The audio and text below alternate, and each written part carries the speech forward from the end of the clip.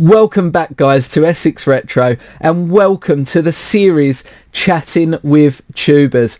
This is a series in which I have assembled and will continue to assemble my favourite YouTubers from all around the world and ask them the same questions. Those questions that, make you think this isn't just favourite game, this is so much more. This is a guy with 147,000 subscribers at the point of recording. He's somebody that's gone through it all. He started a channel that had 0 subscribers like we all do, and he's built it up professionally with great video after great video. He gets on average over 250,000 views a month on his channel. He has over 25 million views, I believe, overall. He is absolutely smashing it and one of the biggest retro gaming channels in the UK, well, in the world. The man himself, Dan Ibbotson of Slopes Games Room.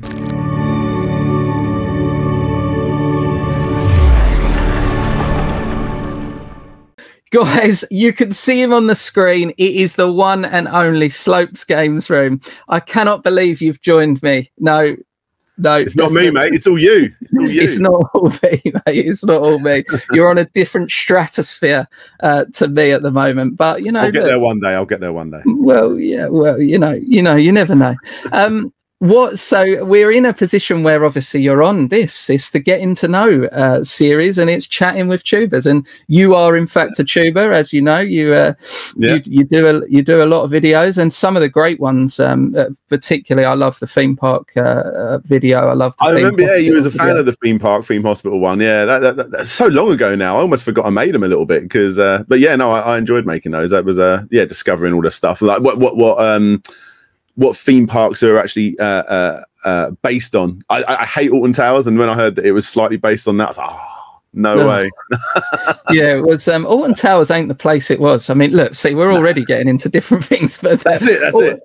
It's not the same place it was in the old days. I used to love Alton Towers, but you go there and it looks very tired now. It is. Yeah, it's a very tired park.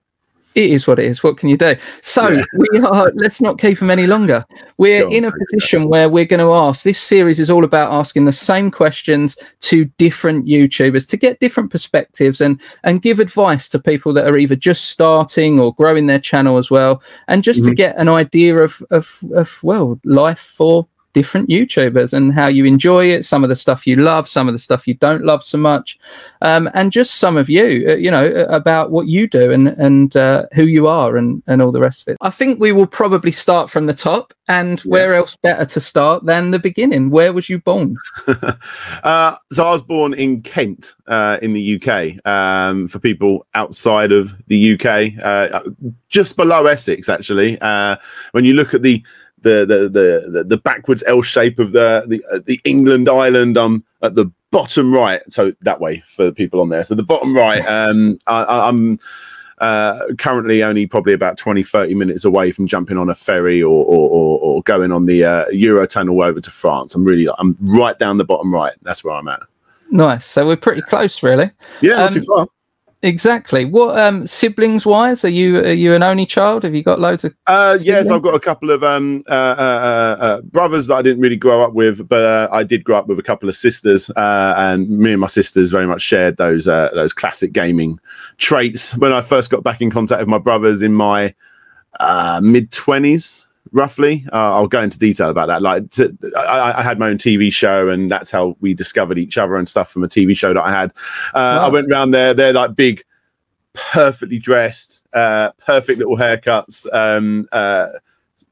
top button on your shirt done up, real smooth looking guys compared to me. Heavily into their football as well. And but then I saw an Xbox 360 in the corner. I was like, oh, here's our chance to bond a little bit, And I went up to it, and it was like FIFA 7, FIFA 8, FIFA 9, FIFA 10. I'm like, okay, this might not be much going on here. But, so I've got a couple of brothers, quality guys, and then a couple of sisters that I grew up with that basically female versions of me into the exact same stuff that I'm into. Brilliant. And what kind of upbringing was it? Was it, were there highlights? What was the... Yeah, I mean, it was all good. I mean, if we're going to go back to the beginning, let's say, I mean, yeah, when I was a little kid, I got an Amstrad CPC back in my early days. Like, I literally don't remember not having one. So it was so early on in my life. That's the system I had until I eventually got a Mega Drive. And that's when my sisters started to arrive in the world. And yeah, so I had a Mega Drive, then I went over to PlayStation. Then from the PlayStation, I went to the PlayStation 2 and Dreamcast era, and then from there everything. But yeah, I mean, growing up, my mum was always really into, like, I mean, well, it was her Amstrad, you know. Oh wow. Yeah, and her, you know, I had all the Amsoft titles because she would buy them, and very much it ended up becoming mine. It lived in my room, you know, that sort of thing. Yeah. You at a young age, you sort of back then as well, when you wasn't as pushed on with the internet or anything like that, because we didn't have that back then. Whatever system your parents got you, that was the path you ended up taking for the rest of your life. And I went to a school with, I think it was like 70 kids in the entire school. It was a tiny little school. The year above me had 2 children in it, and my year had 11. So it was like really, really small. And no one at the school had a Nintendo. So I knew what an NES was, because I remember a neighbor had an NES, but I'm not sure I even knew a Super Nintendo existed, because I got bought a Mega Drive. And yeah, no one else at the school had one. So because I was so heavily in focus on Sega, I would buy Sega magazines. I wouldn't really focus on the fact that there was this other system out there. Maybe I saw it in an electronic boutique or something, but I didn't know existed. So that was I was just so zoomed into the Amstrad, and then the day I got my Mega Drive with Sonic the Hedgehog, I was just like, see you later. Pushed it aside, and that was it. Was that a birthday or Christmas, or was it just Christmas? Well, I went to a Halloween party. I reckon it would have been 92. I constantly play with myself if it was 91 or 92, but I think it was 92. It makes sense, actually. Yeah, so I went to a Halloween party through Invicta FM, if you remember Invicta FM. Yeah, their Halloween party in some field somewhere. And there was this big Sega bus. And I was just like, oh, go on, let's go check it out. Again, didn't know what Sega was, really, because I was so obsessed with Amstrad. I was such a fanboy as well. When people showed me Amigas and essentially better systems like Spectrums and stuff, I was like, move aside. Look at Roland on the ropes. You know, I was so obsessed with Amstrad. And yeah, I went on there and I saw Michael Jackson's Moonwalker on the bottom deck, a bit of Chuck Rock and stuff like that. Big Michael Jackson fan, so I was loving that. And then when I went upstairs and they showed me Sonic the Hedgehog, I was just like, what is this? I was like blown away. I went home and told my mum, and then that Christmas I got, And then you became a Sega fanboy. Hardcore. Of course. Yeah, there's no doubt about it. Posters on the wall, you know, like you know, everything, you know, like T-shirts, the works. Yeah. Walkman. Wow. I think I had a Sonic Hedgehog Walkman or something as well, maybe. That would be worth a few quid now, I would have thought. Probably. Sonic the Hedgehog Walkman. Yeah. What was school like? Was school an enjoyable place, or was it like? Yeah, it was. Yeah, it was. I mean, well, it was. Yeah, I mean, it was always enjoyable. I always had my friends there and all that sort of stuff, and I was always pretty good in that sense. But like I said, primary school, there were so few kids that if you didn't get along with them, you didn't get along with the whole school, because there were so few of them. And I still have a few of them on Facebook to this day. So, you know, you know, we don't exactly meet up or anything. But we'll wish each other happy birthday when Facebook reminds us. It's the usual thing, isn't it? That's how you know when everybody's birthday is Facebook. That's the best thing that could have happened. It is. What was the first job you ever did? First job, mate. So actually, in my teen years, I worked on a farm. I've had a lot of jobs. So I worked on a farm. That was in my teen years whilst I was still at school, and I actually saved up the £5 I would get for that shift, because eventually it changed from being a farmer to collecting eggs and feeding the goats and God knows whatever else, and then it actually went to a bit more hardcore stuff like picking potatoes and stuff like that. And then during the winter periods, then she used to go to this wood. This place that would make like beds and whatever else, and they had like scrap wood, and that we would load up the truck and then sell that for kindling. So eventually it was a bit more hard labor in the winter, and I would fill up this lorry with all this stuff. As a teenager, it's like 15, 16, maybe maybe less than that. I think I'm trying to think what school I was at. So maybe I was like 13, 14 about this time. I would only get like £5 a shift. But hard work. I mean, hard work for a young kid. Yeah. Yeah. I mean, most of it was sitting in a car listening to like Euro dance music or whatever, a bit of Robert Miles or whatever with the guy that I went along with. It was a good fun time. I'd get my £5, save it up, and I managed to get a PlayStation by saving all up. So I was pretty proud of myself. But no, I mean, proper first job. I lived in a pub. We moved into a pub and we were running a pub. So I ended up doing a little bit of work there, like about 17, bit naughty, about 17, 18 time. Then I've worked in shops at a spa. I worked at an Apple factory. I've worked at a diamond factory, 2 diamond factories, actually. When I say diamond factory, I don't mean, wow, look at that diamond. I mean, diamond grit that goes on like wheels for like industrial stuff. I've worked, do you remember the Nokia 3210? I worked at a shop that sold nothing but Nokia 3210 accessories. They didn't sell the phones, just the accessories, like just the bits. So I worked there. I worked oh my god, everywhere. I worked at an ice cream factory. I've worked all these different places. I didn't really a plastics factory back in the day, and but you didn't fall into, like, there was none of these that you thought. Was there a highlight? I didn't really care. I was in my early to mid 20s, and all I wanted to do was just save my money, go at the end of the week, maybe buy a new PlayStation game, and then spend the rest on going out clubbing and buying new shirts or whatever. That's all I care. I didn't save any money, buy a few DVDs. I've got back then. I don't know if it was easier back then, or there's a lot more complaining these days, but it was really easy to just get a job. You'd lose a job. I think there's a grade of when we were kids, or certainly when I was a kid, you kind of did whatever was available. I did, and there's a lot of kids nowadays that are like, I ain't doing that. So maybe I don't know, but I basically just walked into jobs. I remember I would lose a job.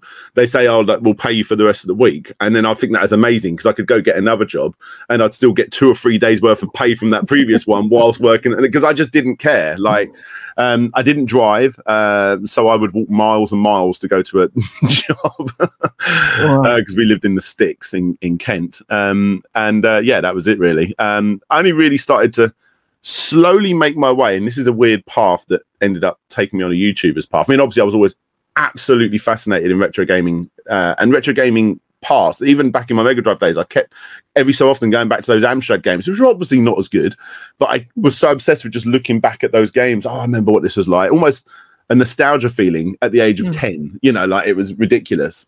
Wow.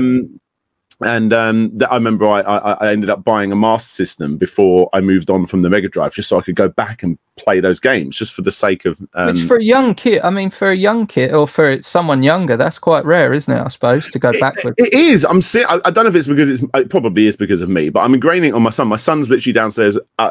Before I came upstairs, he's playing Super Mario 64 downstairs. He's got a collection of 140 Switch games to be able to play with, but he's choosing to play on Mario 64. So I mean, I don't know if it's because of that. He's really good at Pac-Man, like the OG original arcade Pac-Man. Again, it's probably me that's doing this to him. But no. Well, I mean, we've got 2,500 or nearly 2,500 games in the games room, and my son will still choose to play Call of Duty. He doesn't, so it probably is you, mate. It's not it probably is. But no, he's that's what I was like anyway. But no, as I was saying, so eventually I started working in retail a little bit. Like I worked in, like I say, a few shops and what have you. I did quite well with that, and I was always quite, hey there, like jumping out and speaking to customers and doing quite good. And then I worked at a restaurant, and it was very much a family restaurant where you would you when the customers would sit down, you'd sit down with them, and it'd be a bit like, oh, what's going on here? But you'd be like really friendly, and the tablecloth had this big bit of white basically paper, and you would write, hey there guys, I'm Dan, what's your names? And you would chat with them, and you'd be all really chummy. And I learned to become quite extrovert and quite out there and quite excitable. And I think when I look back at my own videos, I see that was probably around the time it started of me becoming that sort of person. I remember my manager, because you always was told to upsell, like, did you want that large? Did you, whatever. But I would do it all the time, and it was just like natural. It would just come off. And I remember my manager saying, you should work in sales, like a proper sales job. I ended up doing a call center and hey, continuing down the phone. And then I worked at a proper sales office, and it was selling server parts and stuff like that, hardware in that sense. Nothing too exciting. You think IT, this is going to be good for me, but it's super boring. And as much as I was good at it, I think I was pretty good at it. I was not interested at all. I'd lost all communication one-on-one with people, even though I was able to do it on the phone. And I was selling a product I could not give less of a about. And I remember my manager saying, look, Dan, if you want to do this and you want to do it right, you need to be waking up in the morning. You need to be getting in that shower, and you're thinking to yourself, well, how can I sell these servers and whatever else to this customer and stuff? And I'm like, oh yeah, okay. And then I'd walk out. I'm like, I don't want to wake up in the morning thinking about that. Like, what a boring life that is. Like, no thanks. And I just, my mentality, maybe I'm I don't know, a kid in that sense. That I haven't grown up. I couldn't do it. But these are the same people that I know now have moved on from that job. They now work at selling, I don't know, baked beans at another factory. And now they wake up in the morning thinking about baked beans in the shower, and they just couldn't care. And then I started becoming again like my early 20s, where I just didn't really care about the jobs, and I was bouncing around a little bit between different sales jobs. Ended up moving into marketing, which I found a bit more me, but it was still not. I still very much felt out of my depth a little bit. And the passion wasn't there. It was it was. I was just doing stuff I didn't care about. So, do you have what's home life like? You have a partner, you've got kids, so you've absolutely. You know,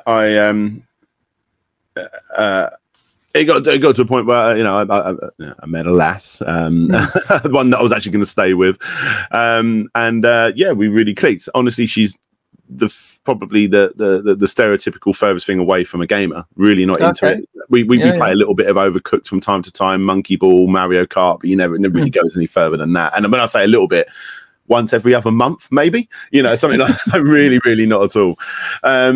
We're actually probably more board gamers, and even that is very few and far between. We just like to Netflix and chill.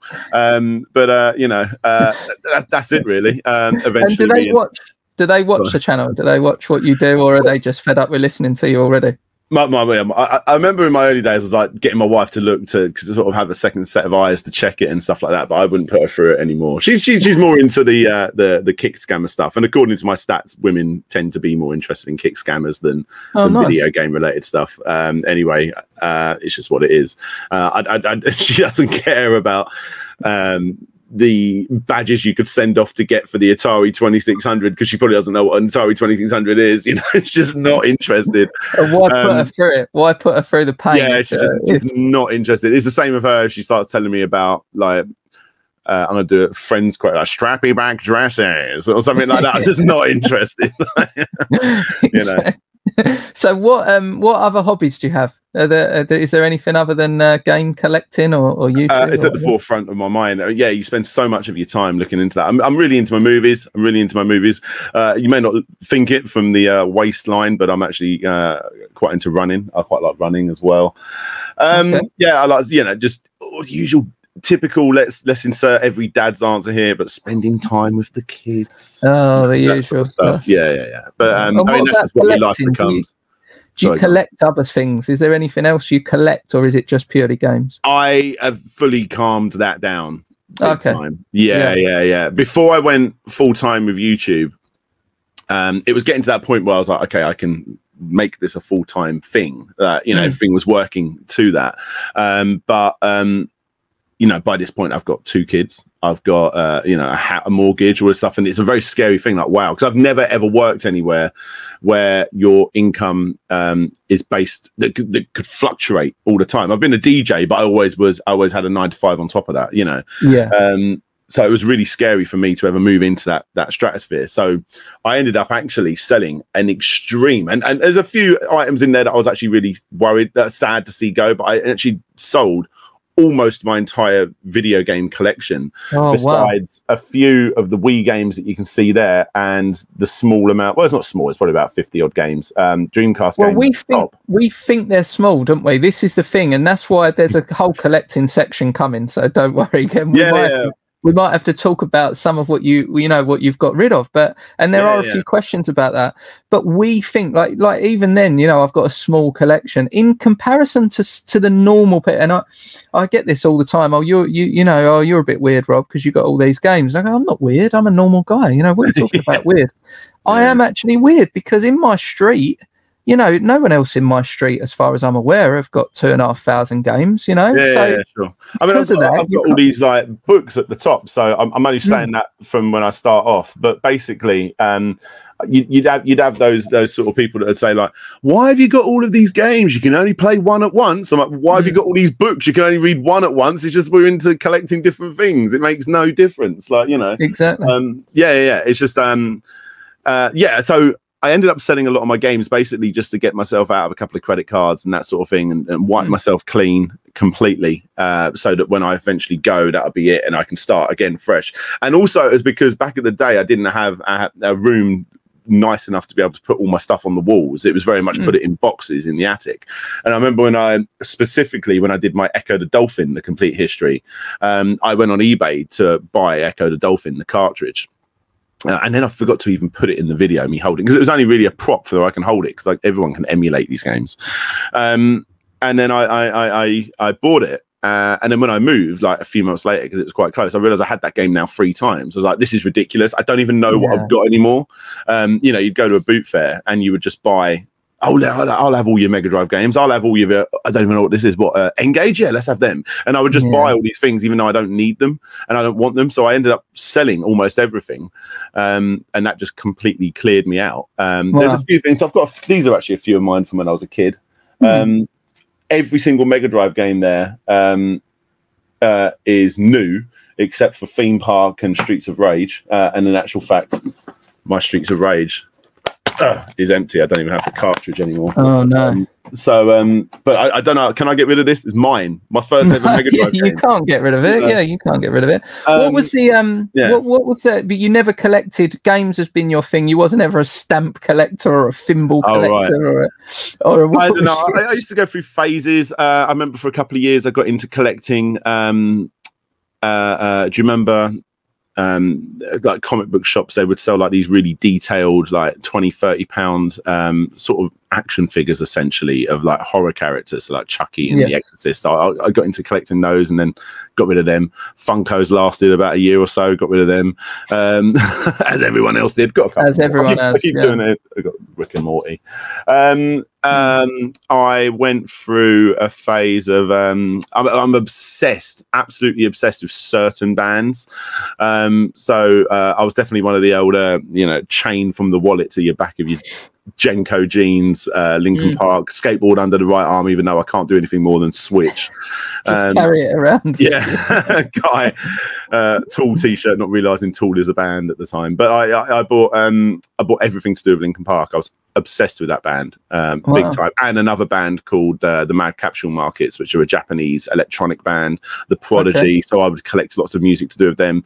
My old CD collection back in the day, the same way people go around collecting like video games, going to charity shops, and that I would go to every charity shop and buy up so many, anything that was on a Positivia label, all of these dance labels. I would just be obsessed with collecting as much as possible. And my collection of CDs are well over 3,000-4,000. It was like I had walls and walls and walls of just all these CDs, which have all been sold because they're worth pennies now at most. And it wasn't because of that. It was just like, why have I got all these? In this room right now, I don't even have a CD player unless I plugged it through like a PlayStation or something. So I remember I sold all of those. At the moment, I've got a really decent record collection because I'm enjoying that. But it seems to be the things that I'm into since I've gone as a full-time YouTuber are stuff that I only buy because I want them, rather than let's also get that and throw it on the shelf.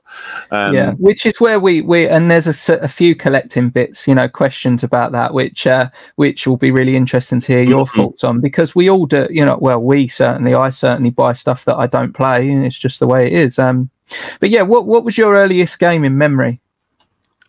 I think it was either Bridget or which is a terrible game, or Oh Mummy for the Amstrad CPC. I think it may be something different because I just remember having the Amstrad CPC, and I remember those like a little rough image of trying to push the right buttons to make the bridges go down so that people don't fall in it. And for like I don't even know how old I was, 4, 5 year old, whatever I was. Yeah, that's impossible to do. It's impossible to do now as a grown adult. So, so you was never going to do it as a kid, ever. Oh, Mummy was a lot more, a lot better game. Yeah. What was if you could be transported back to an age where you had the most fun when gaming or appreciated games more than any other age? That could be a week ago, or it could be 20 years ago. What age would you go back to? Oh, mate, I don't know. There was a period during the PlayStation 1 era, towards the end of the PlayStation 1 era, where I just stopped playing games because I became so obsessed with DJing. And the only game I played was Wipeout 2097. I was just so obsessed with that one game. But before then, I was really into just the early days of the PlayStation. That was like really fascinating. The jump from the 16-bit era to the 32-bit was like, this is insane. I don't know if that's ever happened again, perhaps closely to maybe VR, like, whoa, what is going on? Like a whole other world. But I couldn't believe the stuff I was seeing, consuming from like Bad Influence or whatever it was I was watching on telly. I was getting these snippets of information, the previews of the upcoming Sega Saturn was just like, this is insane. How crazy is this? Every little bit of information I could. I remember that was such an exciting time. To be a gamer. Well, I mean, for me, Ridge Racer, being able to, you're going to play it. I know it's a steering wheel and you're in an arcade, but playing Ridge Racer in the arcade, Daytona, Sega Rally, and then all of a sudden seeing them in the home, it was like, oh my God. I know they wasn't the same. Let's not lie to each other. Let's not kid each other. It wasn't the same. Well, definitely not. If you got that full scale Ridge Racer where you're actually sitting in the car as well, because they were able to do that, the screen. I remember we did that. Oh yeah, for sure. Awesome stuff. If this one catches a few people out, so honestly, take your time. Describe retro gaming using only 3 words. Someone doesn't know retro gaming, they don't. What are the 3 words you would pick out without using the words retro and gaming? You can't use any of them. They're just 3 words. Bloody hell. Like feelings, like a feeling or a mood state or something. Nostalgic classic games. I don't know. I suppose that's it. Nostalgia's got to be a part of it. It's your answer. I think nostalgia is absolutely. It would be in my frame. Nostalgia. Yeah. I'm going to say classic because not every game is, and I think certain games is interesting to look back on from a historical point of view. But just because a game's old doesn't mean it's good. Definitely not. Definitely not. I like the classics that do stand the test of time. So nostalgic classic games, because otherwise what the hell are you talking about? Yeah, well, it's like fun, isn't it? Games, it's like a fun thing, and games are supposed to be games. They're not supposed to be this unbelievably unfunny, challenging, boring. It's not supposed to be that, is it? It's supposed to be a game. It's supposed to be fun. I know some of them ain't. I mean, I got a little bit of flack for saying that I don't think they should ever make a new Alex Kidd game, or if they do, change it up, because I think they're insanely flawed games. I love Sega more than any other company in the gaming sphere, but Alex Kidd isn't a good game. Well, you wouldn't have, or you might have seen. You probably wouldn't have seen. I know that, and there's some questions on this, so you'll be. But we've just done Alex Kidd Fiance Plays. I do a segment where Jo plays games and tries to play games, and she's never played. The only game she'd ever played was Pac-Man, up until 6 months ago, and she just played Alex Kidd, and she tried to get I don't want to give so much away, but she got the pogo stick, and she's jumping with the pogo stick. And she I would say she was on top of the car. But she died. You know, jumping Oh, on right. the Yeah. start of the You're progress. talking the Mega Drive version here. The Mega Drive version, yeah. Right. And you can't touch things and you can touch things. And it's very, you know, you're trying to jump on a block and you fall off the block. And so, yeah, some games are not fun, are they? And maybe that's the same with my wife. Like, you know, she's really into fun racing-y type games and stuff. Like she likes like Outrun and stuff like that. But if you put anything that's, I mean, to be fair, I'm not the biggest fan, but if you put any kind of RPG-esque game on there, anything where you've got to stop to talk to someone, she's like, let me get into the game, my God. I remember I bought a GameCube when she went to university, just on my obsession to try and get her into gaming a little bit so we can do we all do that. Yeah, we all try.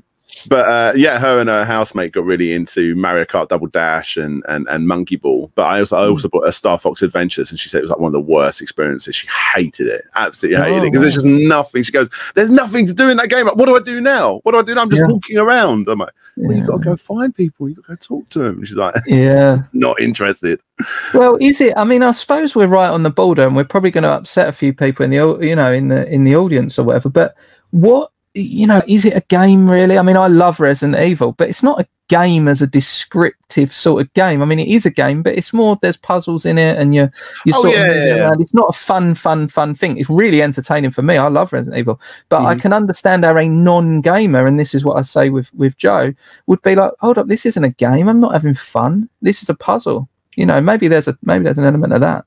Potentially. There's definitely something to be said for people that can create games that everyone can play from the get-go, and also make games that an everyone game is a game that literally, like you say, everyone can play, get the same enjoyment out of, but hardcore gamers can still find a challenge in that game. And we've said it already, but Pac-Man is the perfect example of a perfect everyone sort of game.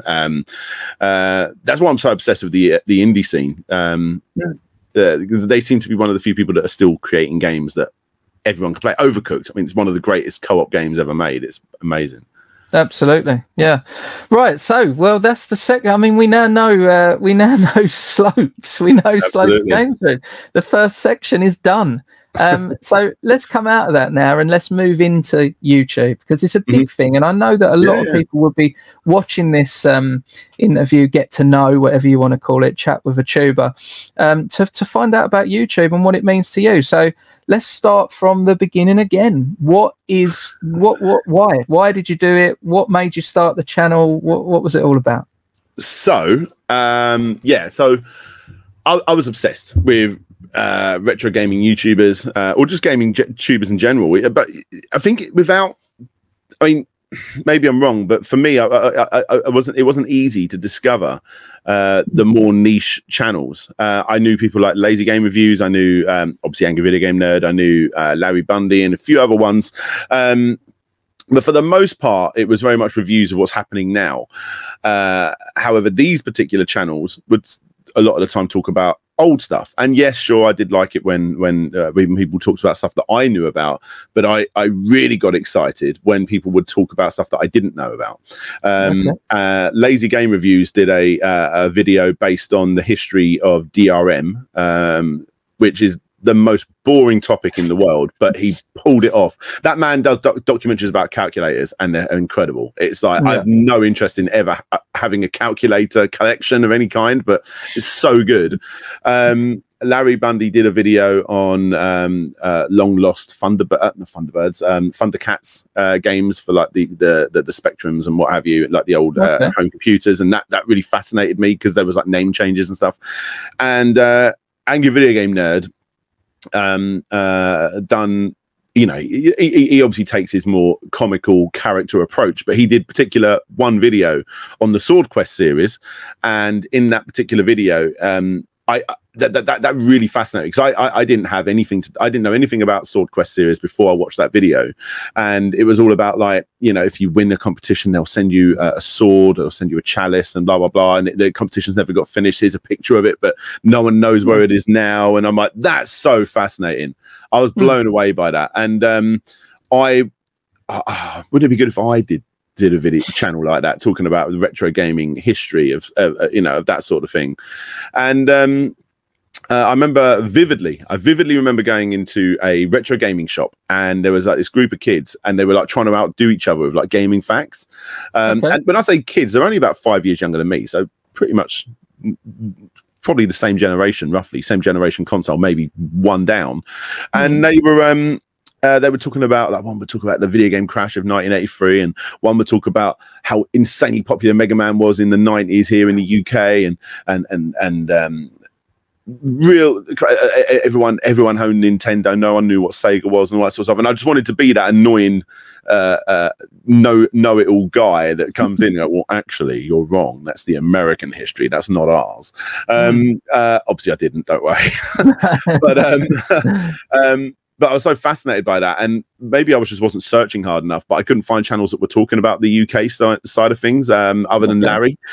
So I decided, you know what, I'm going to do it. The very first video I ever did, the story of Roland, which is this mascot for the Amstrad CPC, Alan Sugar's console, where basically he must have literally just gone to several development people and just said, make me a game about Roland, and slammed the door without them knowing anything else other than the name, because every single game came out completely different. I just find that sort of stuff fascinating, and I did that video, and instantly I got a lot of traction. Instantly. I remember I posted it in the wrong area on Retro Gamer forums, because you had the YouTuber section, which never got any traction, but then they had the normal section, which, you know, don't post your YouTube links here, don't, no self-promotion, but I did. And I put it in there, refresh, nothing, refresh, nothing, refresh. And I went to bed, and I woke up the next day, and there was like several pages of people congratulating me on the video, and I was like, wow, this is a good feeling. This is a good feeling. And I instantly, oh my God, yeah, people were instantly commenting about like their history. That particular game was actually a pack-in for the magazines. Oh wow, I didn't know that. And it was just like instant, wow, I've now found people that are into this very nerdy niche world that I love. And I was majorly ill-educated on the subject compared to the people that were out there, but I just became fascinated with creating more and creating more and creating more. And with every video, you know, I saw the numbers go up, and the views would go up a little bit more on each video, and people would like, oh, what about if you do this? I'm like, you know what, maybe I will. And it was so much fun. And I just became obsessed with it. And you know, over time, here we are. So it was really just a sort of, I want to do a video on that. There was no motivation other than that. It was just, I want to do a video on something, and I posted it, and the next thing you're getting traction. Yeah, and it was from day one. I mean, obviously, if I look back, I don't know what those stats were now. Unfortunately, I had to delete that very first video. I had a tiny little segment from a BBC news article, which I didn't know back in the day. I could have edited out, but I just deleted the video. Stupid me. But I remember, I mean, maybe it was 10 views, maybe it was 20 views, maybe it was 100, but I remember at the time it was a big deal. Yeah, like to you at the time, that was a real big thing. And that, I mean, that was good. That was my next question. You know, can you remember your first video? Well, clearly you can. It's still up there. It's just not my first video anymore. I re-uploaded it a couple of years. How would you judge that video? Do you look back on it with fond memories, or is I do. I mean, you grow. I've always tried to make the best videos I can. And Lazy Game Reviews, actually, in one of his Q&As many moons ago, actually said that as long as every video or every other video you try something new, you try and do something a little bit different, you will grow. And if you go back and look at his early stuff compared to his stuff now, there's a definite quality change. But those early ones are still entertaining. And I'd like to think, without blowing my own trumpet, my early videos are still entertaining. I've just progressed as well. You know, with everything, with buying new microphones or just learning new editing styles and doing things slightly differently. But And what was the, I mean, I think you've answered it, but what was the plan when you first started? Was that there wasn't a plan really, was there? It was just a sharing. No, I mean, I wanted to grow. I mean, everyone wants people to see their content. Otherwise they wouldn't put it on YouTube. They'd put it in a Google Drive folder or something for themselves. But like, I wanted as many people as I could to see my content. But that was it. That was it. Back in the day, and I mean, I'm only talking like 6 or 7 years ago, I think it was, when I started. Back in the day, there was if we talk money, there was no real money involved at all. Months and months would fall off the calendar before you would earn $30, I think it was, before you could take out that money, and then obviously you would just spend that on buying a game or something. I don't know. So there was nothing really in it in that sense. But it was just I wanted to grow, and I wanted more people to see the content, and I wanted to interact with more people. And in those early days, I would reply to every single comment. There wasn't a comment that I wouldn't reply to. That's impossible to do now. But back in the day, and what were the drivers? You know, when you first was it a community thing? Did you want to be friends with people? Did you want to, like, what did you want to? What was the driver when you first started? It was that, really. I mean, I didn't really think about it in the sense of going anywhere to meet people, but meeting people digitally online and sharing interests. I remember I almost did a swap. I knew so little about it. I almost did a swap of Mega CD games with this random commenter in the comments of one of my videos. It was like, no, actually, we'll probably go private with this. It was just there. It was just it was just a fun experience and a fun way to chat to people and share your hobby as well. And you know, the reason I would constantly bring up to my friends that weren't interested in the real world about, like, oh, by the way, did you know that insert random gaming history fact here, and they would just be not interested in what I'm saying. Now I'm saying it to the worldwide audience, and thankfully within that worldwide audience there are a group of niche people that are interested in me telling them some super nerdy facts, and I've never not found that interesting. I've always thrived to continue doing that. Excuse me. So if you could go back and give yourself pointers, this is not for other people, give yourself pointers when you first started, what would you do? What would you say?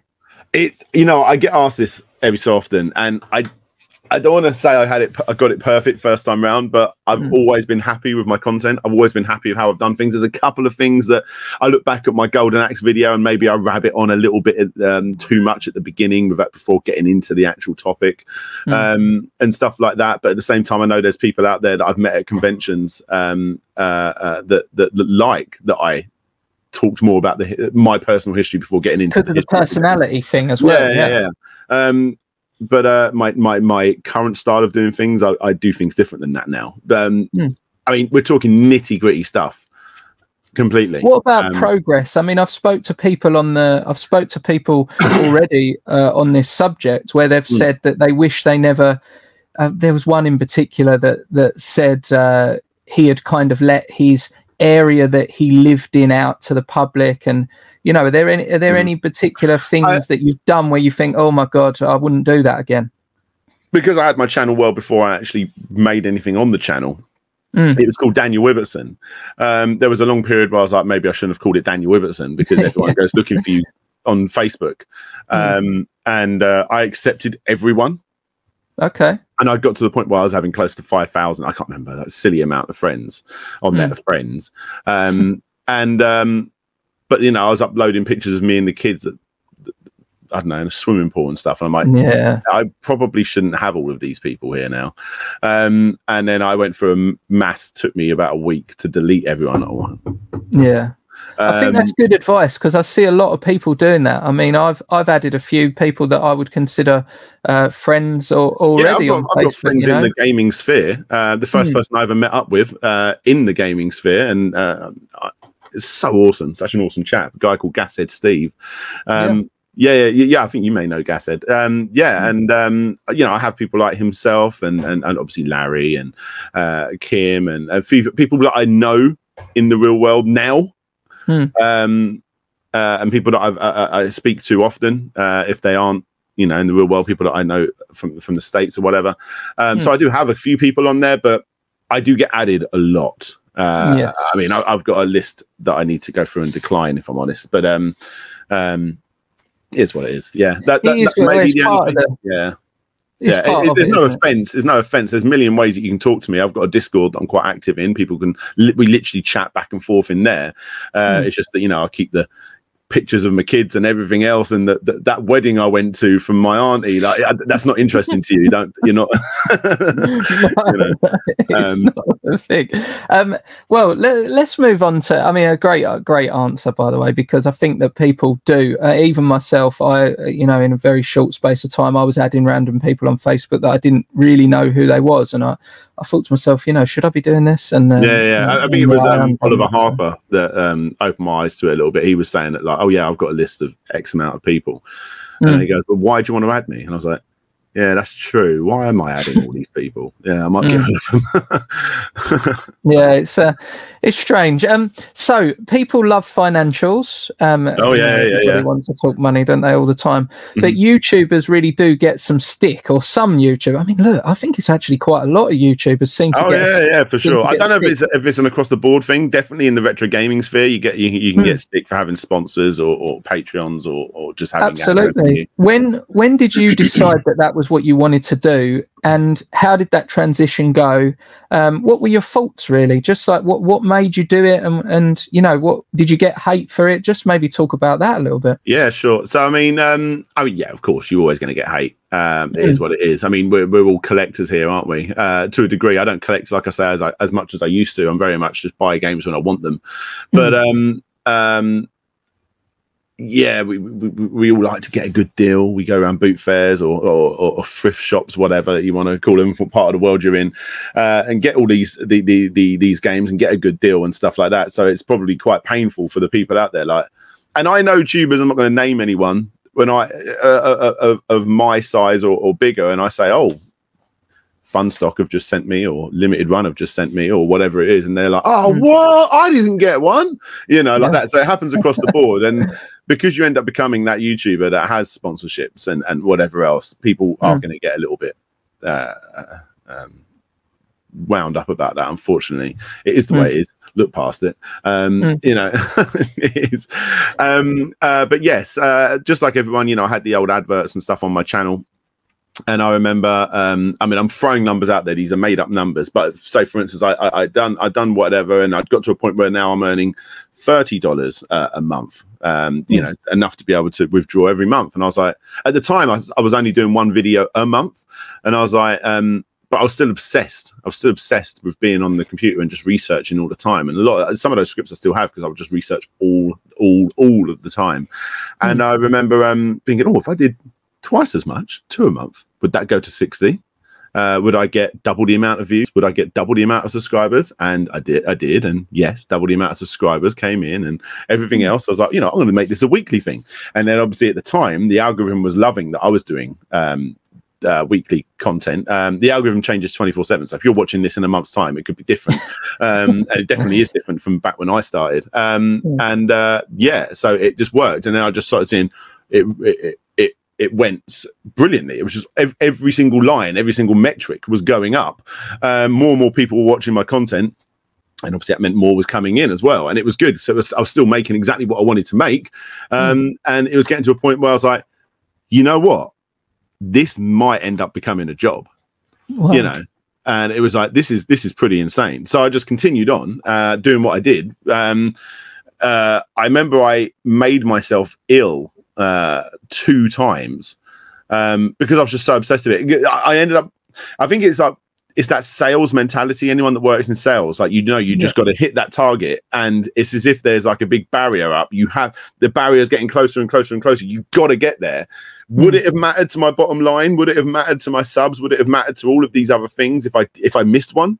Like, no, of course it wouldn't. But in my mind, I had to get there. I had to make sure by the end of the weekend, even if it was, it went as far as 2:00 in the morning on Monday, I got there. And I remember there was this one time when I was like, I'm going to do this video, because I would normally have like 4 or 5 scripts running at the same time, because what would happen is at my 9-to-5 job, anytime I had some downtime, I'm talking like I was obsessed. I'm sitting on the toilet, I'm like, okay, let me just have a look. What did that person say? And I would get my microphone. Where's my old microphone? It's down there. My old Snowball and my laptop. I would go to Sainsbury's car park at lunch to go get my lunch. I'd sit there. I'd have the mic in my car, and I'd be shouting in my, doing all and using my hand gestures to really, really emphasize what I'm saying. And if anyone walked past me with me and my egg and bacon sandwich, shouting down microphones in the car. But I was so obsessed with constantly reaching that target that I'd set myself that didn't matter. And I just constantly did it. And it eventually got into the point where I was doing really, really well with it. And the way it worked from transitioning from into a full-time job, I basically my mentality was, if I'm just laying it out there, this is how I understood it with money. What I would do is I would need to earn on YouTube what I earn, and obviously Patreon, what I earn in a full-time job on a bad week. So if I did a bad week where I did a video that didn't exactly hit traction or whatever else, then and it was still as good as what I earned in the job for like 3 months consecutive or whatever, then okay, I think I'm good. In fact, we actually decided we wouldn't change over until we moved house, which was an extremely long process. So actually I was at that point for over a year. So I felt good. Before I left, I made sure that, because obviously by this point I had 2 incomes coming in, I made sure that I was, I set myself up like a little nest egg. I bought Disneyland Paris yearly passes for the whole family. So that's going to be our holiday for a year. So I can prep myself, make sure that I'm never going to have to be, because I'm a dad by this point, and I've got a mortgage and I've got a wife to look after, and she had a job as well, but I was definitely the main income of the house, and I had to really, really make sure that everyone was being looked after significantly. It was, this wasn't just something, maybe I'll try it out. But no, I had to be certain. And that's exactly what it went down. I wasn't doing, I was still 100% making the content that I wanted to make. And when you have these conventions and all of these different YouTubers that you think are in the same game space, in the same space, are the same, they're not. When I'm sitting next to RMC and Kim and Larry and everyone else, even though we're all retro gaming YouTubers, we all have different ways of bringing it in and how it works for us. Me personally, I'm very, very, very, I want to say lucky, but at the same time, it was 5 or 6 years of hard graft to get to that point. When I create the Complete History series, specifically, I try and make the ultimate content I can, and without sounding big-headed, I try and make the best content that is possible on that particular topic. Because I do that, I think I can see in my statistics in the back end that in actual fact, the majority of my income now comes from the older videos, because I've done the history of Metroid and Streets of Rage and all of these popular franchises. They're always, if I look at the top 5 videos of the month, those are the videos, and these older school videos are actually there. What this allows me to do is to continue to create content that I want to create, and I don't have to chase whatever news topic or algorithmic thing I need to do. I can still do things exactly how I want to do them, because I've got the nest egg of videos there that look after videos that are generating income. And the reason I say that is fair play to channels out there that do this sort of thing. I and again, it looks like we're in the same space as channels that do this stuff, but we're totally not. But I can imagine I'm on holiday or I'm at a restaurant with my wife or whatever it may be, a romantic getaway or whatever, and then suddenly the Switch 2 gets announced. I'm like, sorry, darling, I've got to go talk about the Switch 2. And thankfully, I'm not that person. I don't have to do that. I'm very lucky in the sense that the content that I like to create is, and Larry Bundy said this is the best way when he's spoken to me about it in my early days, is evergreen content. It's content that will stay relevant for as long as someone else comes along and does it better. And even then, you're still second down the line. You need about 50 people to make a video better or more factual than you've made. For you to be just knocked down and not worthy anymore. And you're still going to make some form of money at that point. I mean, maybe not 50 down, but a few down. So, it's great advice. It's great advice that you received. The Grand Theft Auto Complete History, I'm nowhere near the top of the list of the Grand Theft Auto Complete History people out there that have done that same video. But that still brings it in, because I'm you know, like I say, there's not 50 people that have done the same video. There's like a few people, and my one is, I think, you know, that was the first video actually I ever went somewhere and someone pulled me aside. Oh my God, you're the guy that did that, and that was the first video that ever happened about that. But what's the what do you say to the people that have got a real hang up about the because look, here's my side of things here, and as a new YouTuber, you know, I haven't been doing it long. I'm not even going to consider myself a YouTuber. I just make some videos and put them on YouTube. But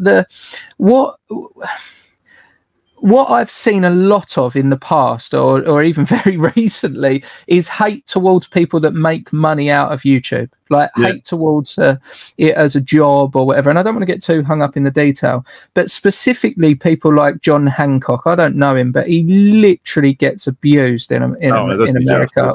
I've spoken to him a couple of times. Yeah, I mean, it's questionable what he's doing. Everyone has their right to question what he's doing, but I don't know, like. But what the people that, rather than, you know, like I know I mentioned him there, John Hancock, but what rather than the people that are actually going against Patreon, like, you know, you Slopes Games Room should not have Patreon. You know, what do you how do you answer that? Times. Yeah. I mean, I don't know, like it's. I obviously think you should. Like, I've got no issue. I back people on Patreon that you know, because I like their content, and why shouldn't they get paid for doing what they want to do? It's you know, these are the same people that have ads on their channel, but no ads are different. Like, well, why? How is that different? So let me just make sure it's okay. So it's okay to have ads, it's okay to have merch, but you're not allowed to have sponsors. And it's like, fuck off, you dick. Like, excuse the language. No, it's fine. Yeah. It's just it's why is it an issue? Absolutely. Why is it an issue? If it got to the point, and I do understand in the sense of like it would put me off if I you know, was watching someone, you know, say for instance, like, the only way you're going to be able to ever watch Larry Bundy's Fact Hunt series is if you paid towards his Patreon. Then I can understand. But well, it's optional, isn't it? This is no, he's not forcing anybody. You're not forcing anybody. It's optional. You're putting in time and effort. You know, I Patreon to Larry. That. Yeah, I Patreon to Larry. It means I get to see his videos a little bit early. And I mean, other people have different perks, but that's it. But you see it as a support thing, don't you? You know, they're able to, like, Larry receives that support, and you're more than happy to give him that support for the entertainment he gives you. If it wasn't for Patreon, which is going to really upset all the people out there that hate it. But if it wasn't for Patreon, last year would have been the year I may have had to pack it in, because though I got to that stage where not pack it in, because I would still create it, but not do it full time. If I didn't, like I said, I had to make sure I got to a stage where that the old footage was doing well, and that continued on. Last year, it just shot down. I'm going to throw a random figure out there. This is not what it is, but just as an example, going by percentages, say an old video would earn 100. Last year, it went down to 5. It was like everything just dried up, and I just couldn't work out what it is. And it was actually me and Top Hat that came to the realization that as soon as we stopped YouTube live streaming, it all came flooding back. There's a problem with YouTube live streaming. I did it. And I enjoyed doing it, but it killed my channel. The assumption, from what I've spoken to, like, I actually work with, I have a YouTube manager now that does a few different things, like technical things in the back end, like helps me with tags and stuff like that. And he has come to the same assumption as me, and he's definitely a lot more educated on this. He works with the biggest retro gaming channels that are out there. If a video, say a complete history or Kick Scammers, whatever it does, earns 100k views, because I'm a channel that people have come to expect that and only that type of content, because I'm now live streaming, say a live stream at the end gets 1,000 views. I mean, I'm throwing numbers randomly out there. But in the middle, YouTube themselves only promote you 50k's worth of promotion. Now, because they're no longer promoting that big video as much, you're not going to get 100k on the next one. You'll get 90, then you'll get 80, then you'll get 70. So eventually you're going down, and they're only going to promote you next to nothing. So dried up and then some. Thankfully, it was actually Patreon that completely saved my bacon big time. Wow. Throughout last year. I remember it was actually January this year was the last time I streamed on the channel. I released Castlevania: The Complete History, and since then it's just gone up and up and up, exactly how it was 2 years ago.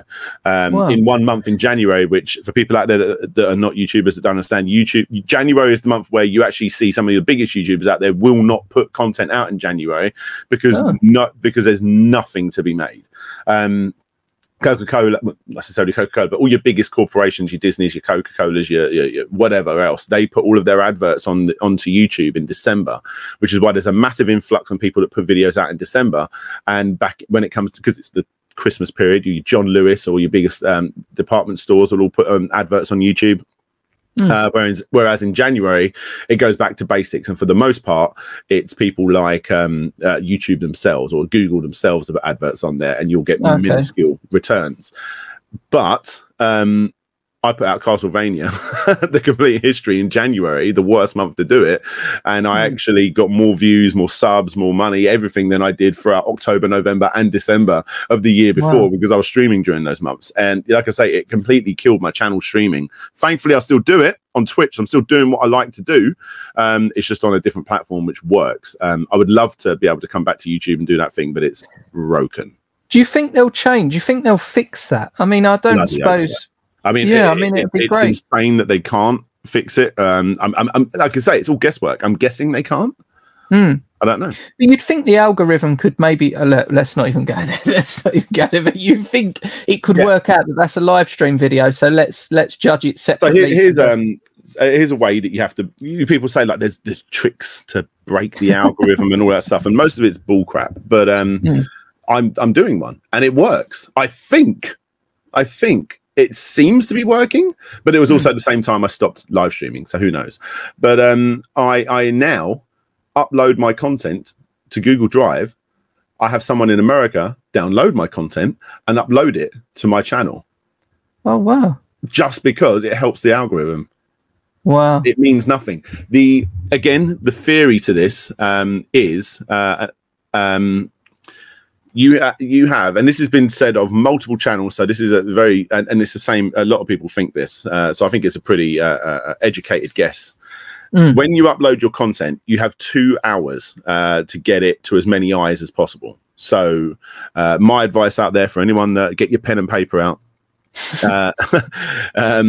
go to all of your social medias where you would normally promote yourself. I've just put up a new video, blah, blah, blah, however you decide to do it. YouTube stories, not shorts, YouTube stories, YouTube posts, Twitter, Facebook, Instagram. Get all of that ready, LinkedIn if you really want to go that far, and have it all ready so that when you go live at 7 p.m. or whatever day you put it out on or whatever time, you at the exact same moment have all of those tabs open and you go post. I mean, now you can go more hardcore and go into like have a paid service like Hootsuite that has it as a timed release if you really want to go that far, but it's just as easy. Post. You can do all of that because you've now sent it out to as many people as you can, and the 2 hour timer has started ticking down. YouTube are going to look at how many people are clicking to look at that thing for within that 2 hour time frame, and at the end of that they'll calculate and the algorithm will work out, okay, yeah, this one's done pretty good, let's send it out. And that would actually help your future videos as well. And obviously if it doesn't do as well, that would hurt your future videos. But the idea is you want to get it out to as many people as possible. Your second chance is to get it out within 2 days. So then you could go a little bit further. You can send out things like a newsletter if you have any kind of thing of that. Maybe you want to do a bit of promotion on news sites or Facebook groups or whatever it may be. These are things I've done in the past. Some things I no longer do. Some things I do. You work out what's best for you. But then you've got the 2 day time frame, and then after that, it just continues on however it goes on. So the most important thing is the first 2 hours. Second most important thing is the first 2 days, and then from then on it goes. Now the theory is, again, educated guess, is that when I upload from the UK, the small island that is the UK compared to the massive one that is America, it instantly goes there. The 2 hour time is still ticking down, and then it makes its way over to America. So where in America, because most of my audience is American, it's just because it's a bigger mass of people. It's something like 50% American and 15% the UK, and then it continues down. Wow. It starts in America and then makes its way to the UK. So it's not taking it away from anyone. It just means that the Americans. But that works for you. That certainly works for your channel. Yeah, certainly. I mean, that's the, like I say, it's all theories, educated guesses. But been backed up. They're the big stuff, isn't it? That's the big theories, the big, that's more hardcore. I don't know if that's how you would do it in the early days. If you want to get into the nitty gritty on how I like to promote myself back in the early days, Twitter was hugely a big part of growing the channel. It's very easy to go to Twitter. If you don't understand how to use Twitter, think of a video you've just done, go to Twitter and then type in hashtag Streets of Rage and see how many people are talking about Streets of Rage. You link together how you promote that then. So I don't mean run to people and then say, go check out my video. You get into promoting it in that same stratosphere. Is that your tip? So, because that's the next question. Someone under 1,000 subscribers looking to grow their channel. What advice would you give them? It always changes. And again, if I was sitting here next to Larry and RMC and everyone else, they would all say different answers. Me personally, it's worked by promotion on Twitter. I know, depending if you're more of a, I would say if you're more of a collecting channel, like I don't show off collections hardly at all, but if you was, I would guess that Instagram's going to be a lot more your bag, because that's very much showing off pictures and that sort of thing. I mean, there's no reason why you don't use all social medias, in all honesty. If you're more of a newsy, collaborative sort of person, I would guess again Facebook's probably going to be your best, because you've got groups you can post in. There's that sort of thing. So are you someone that subscribes to that whole, get a certain amount of videos out or follow a series of videos, or for that 1,000, because I think most people, if we're being honest with ourselves, most 200, 100 sub channels, or even a channel that's just literally started, would always love to get to 1,000. It seems like that's like everyone wants to get to 1,000, then you want to get to 10, 100k, a million. We won't go there. But I mean, there's always targets you want to get to. The first 1k, 5k, 10k, 50. It's all really exciting stuff. And I mean, just keep at it. So I don't know if I've answered the question. So just do what you do. Basically, don't be guided. But then, look, what I think I find is I see people that do certain things, and there's a couple of questions on this, but they'll do certain things and they'll do certain things for years, and they'll not break 1,000 subscribers. And then you'll get people that will do certain things for 5 minutes and they'll break 1,000 subscribers. But again, it could be down to the way you're doing it. It could be down to the content you make. I'm very lucky in the sense that the content I made from the very beginning, the third video I ever put on my channel for the longest time, was my most popular video. Oh wow! Hundreds and hundreds and hundreds into the channel. The third video I ever did was the most popular video, and it was always the. I mean, I didn't know I wanted to create a series called The Complete History, but the third video I made was called The Complete History, and I didn't continue down that path because it was Streets of Rage: The Complete History, and I didn't continue down that path because this works. Let me continue on here. But it was a cool.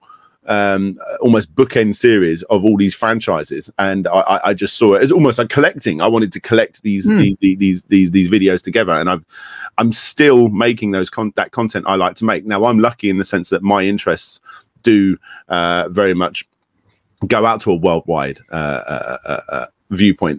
It's still niche, but it's nowhere near as niche as someone, say for instance, that focuses their entire channel on a particular system or a particular game. I do cringe sometimes when I see someone create I don't want to throw anyone under the bus here, but the Space Invaders channel. It's like, well, you're probably not going to be able to go much further than Space Invaders with this, or like a Fortnite channel or whatever it may be, because as soon as that particular thing's no longer interesting. I know Space Invaders is a bad example because it's always interesting, but the Virtua Racing channel, Virtua Racing's not a thing anymore.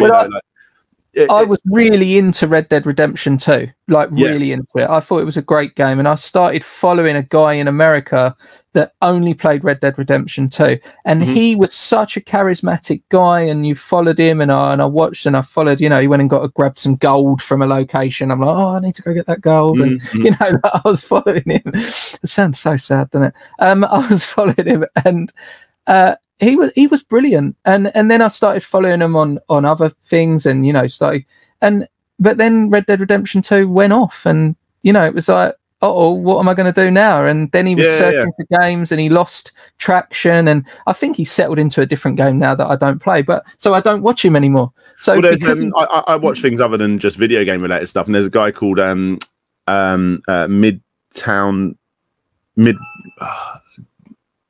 something to Midway. See, I've forgotten what his new channel. He's changed it recently, but basically, it's all about Disney history and to do with theme parks and stuff. But he originally started his channel off. I think it was called Rob Plays, but then he just stopped playing games. And it's like now you've put yourself in that niche. And I'm not saying, you know, do things to please everyone else, but by calling yourself a dedicated thing. For instance, I'm Slope's Game Room. And I'm eating my own hat here, but Slope's Game Room, and I do kick scammers. That's got nothing to do with gaming, you know, like that. So try your best to not be focused on one thing, because interests and your interests do change over time. There you go. Absolutely. No, it's good advice. Fantastic advice. So you've already touched on this, actually. Lots of people struggle with life and YouTube. Have you ever got to that point? I know it's a job now, but have you ever got to that point throughout the period where you've sort of had to take a step back? And if so, what was the light bulb moment? You know, what I think the point of this question is to anybody that's in this position, you know, can they relate to yourself maybe being in the same position, and what led you to know that I did 2 or 3 really popular videos, one after another, really big videos. One of them was Splatterhouse. I think I did. What are the other ones? I'd have to have a look. But basically, I worked so hard, and it was not because I was appeasing to any kind of like YouTube god or whatever you want to say. You know, I'm just trying to find out what one it was actually. Okay, so I did Splatterhouse, followed directly with Metal Slug. 2 very, very big videos, a lot of research. And I remember at the time I was doing a 9-to-5 job. Sorry for people that hired me back then, but I was up until 3 or 4 in the morning every night, and then coming into work, working on these videos. And it was just during this time, and I ended up becoming sick because I was Red Bulling up, not getting enough sleep. I believe at the time I was a DJ as well, so every Tuesday night I would DJ, and then it was doing things like I'd sleep in my car to try and catch up a little bit of sleep. I was so obsessed with trying to finish this off and get into that target. I think it was just after that I said, fuck it, I'm not doing a video this weekend. And it was me letting my own barrier down. It meant nothing. It didn't matter to the channel. It was that was one time I really had to step back. And it's hard to give people advice. Don't do that, because I didn't do that up until that point, and that was years in. And it was, like I say, it was just me trying to get to my own target. I think I probably said in the previous video, catch up next week when we talk about, and because I'd said that one thing, I couldn't let these people down that I'd never met. You know, I just had to get it done, and it made me ill. And I think that's only ever happened once, maybe twice, I can't remember. But you've got to take a step back. It was very, very hard, the transition from going from my 9-to-5 job and being a YouTuber to being a YouTuber, because I was still in the mindset that you've got to work 18 hours every day. And I always said, when I go full time as a YouTuber, I'll be able to calm down, do typical 8 hours. And I just couldn't get to that stage. It took me almost a year to break away from that. Do you think any of that was the addiction to the numbers as well, or the buzz that it gave you early on? I every morning you wake up and you look at the numbers. I don't so much anymore, but it was more looking at the commenters, just constantly talking to all of these commenters. And at the time I was heavily promoting myself on Twitter.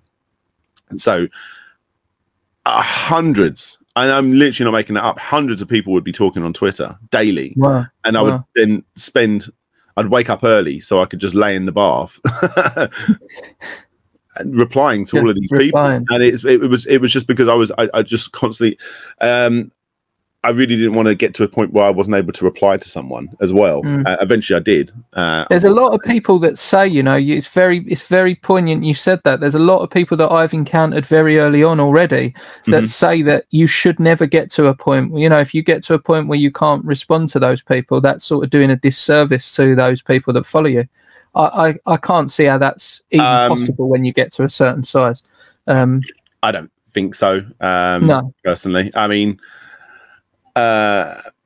Thankfully, when you do reply to people in the comments, it's very much pushed up quite high, and you can see that this person's replied and Slopes Game Room's replied.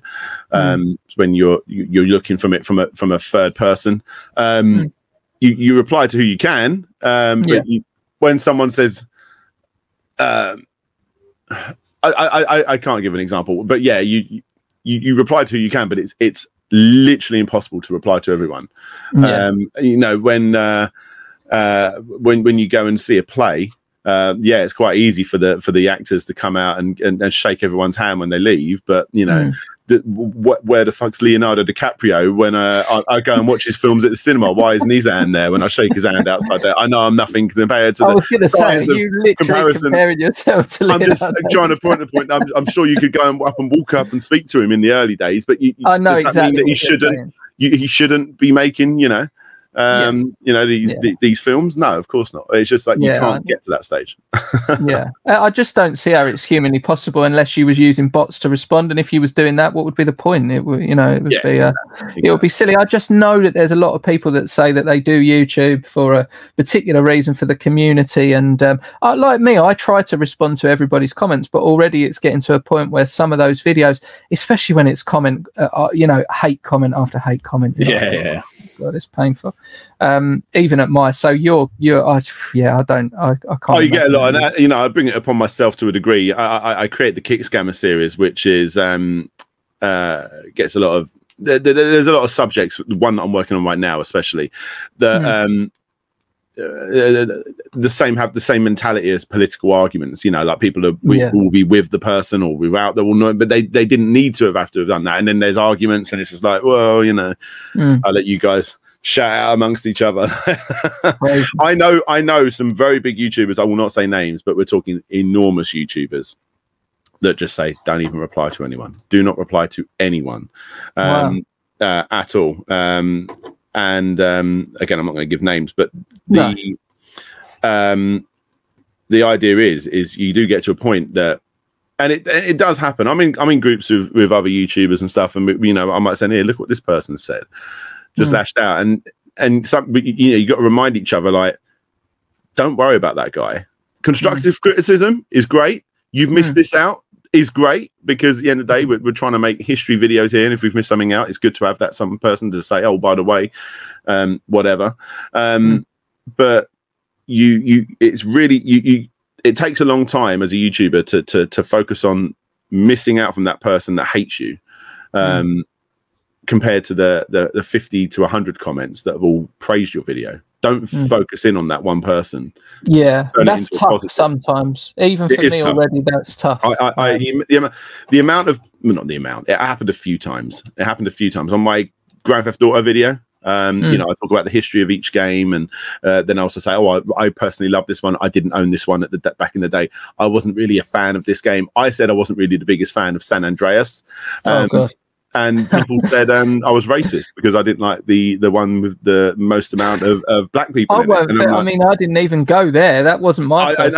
Yeah, exactly. It got a lot of love. That game got a lot of love from people. What do? Do you reply to that and start a flame war? Because there's not. What do you say? I'm not racist.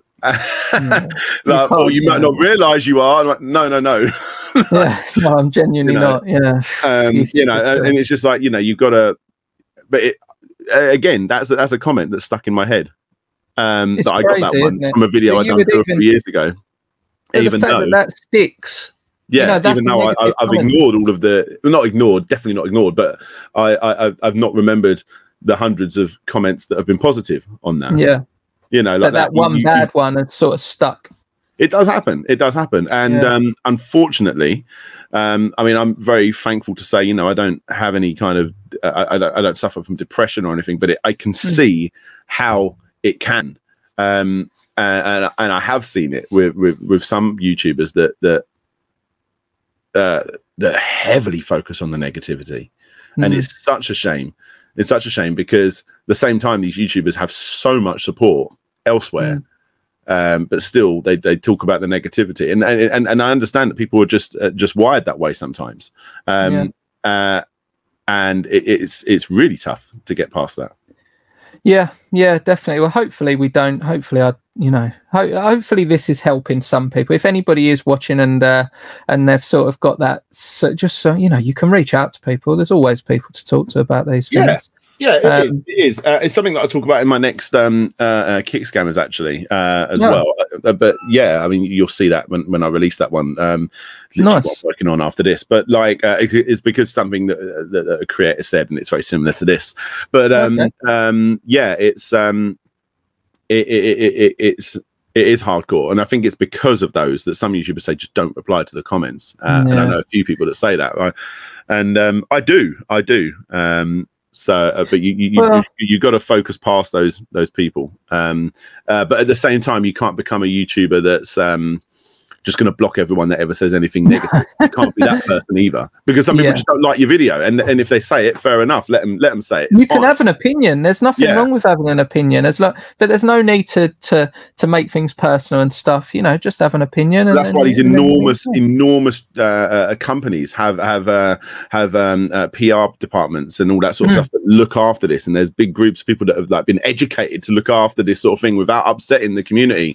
And for the most part, these YouTube channels are just one person or two at most looking after this, and you can see how they can go down this route, and it can be scary. It can be scary. You've got to learn to be appreciative of people, but at the same time, not take the negativity too much to heart. If it's Well, again, it's great advice, mate. So, what do you said about you watch a little bit of YouTube? What do you watch? Is there any particular stuff you enjoy?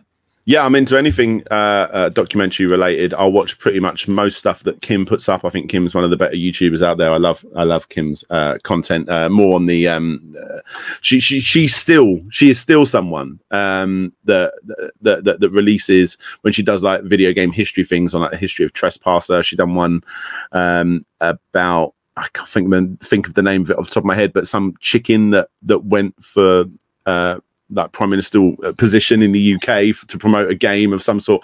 All of these weird things like that. And I find that, wow, here you go. There's someone that's still releasing content that I don't know about, and I find really interesting. So I like Kim's stuff.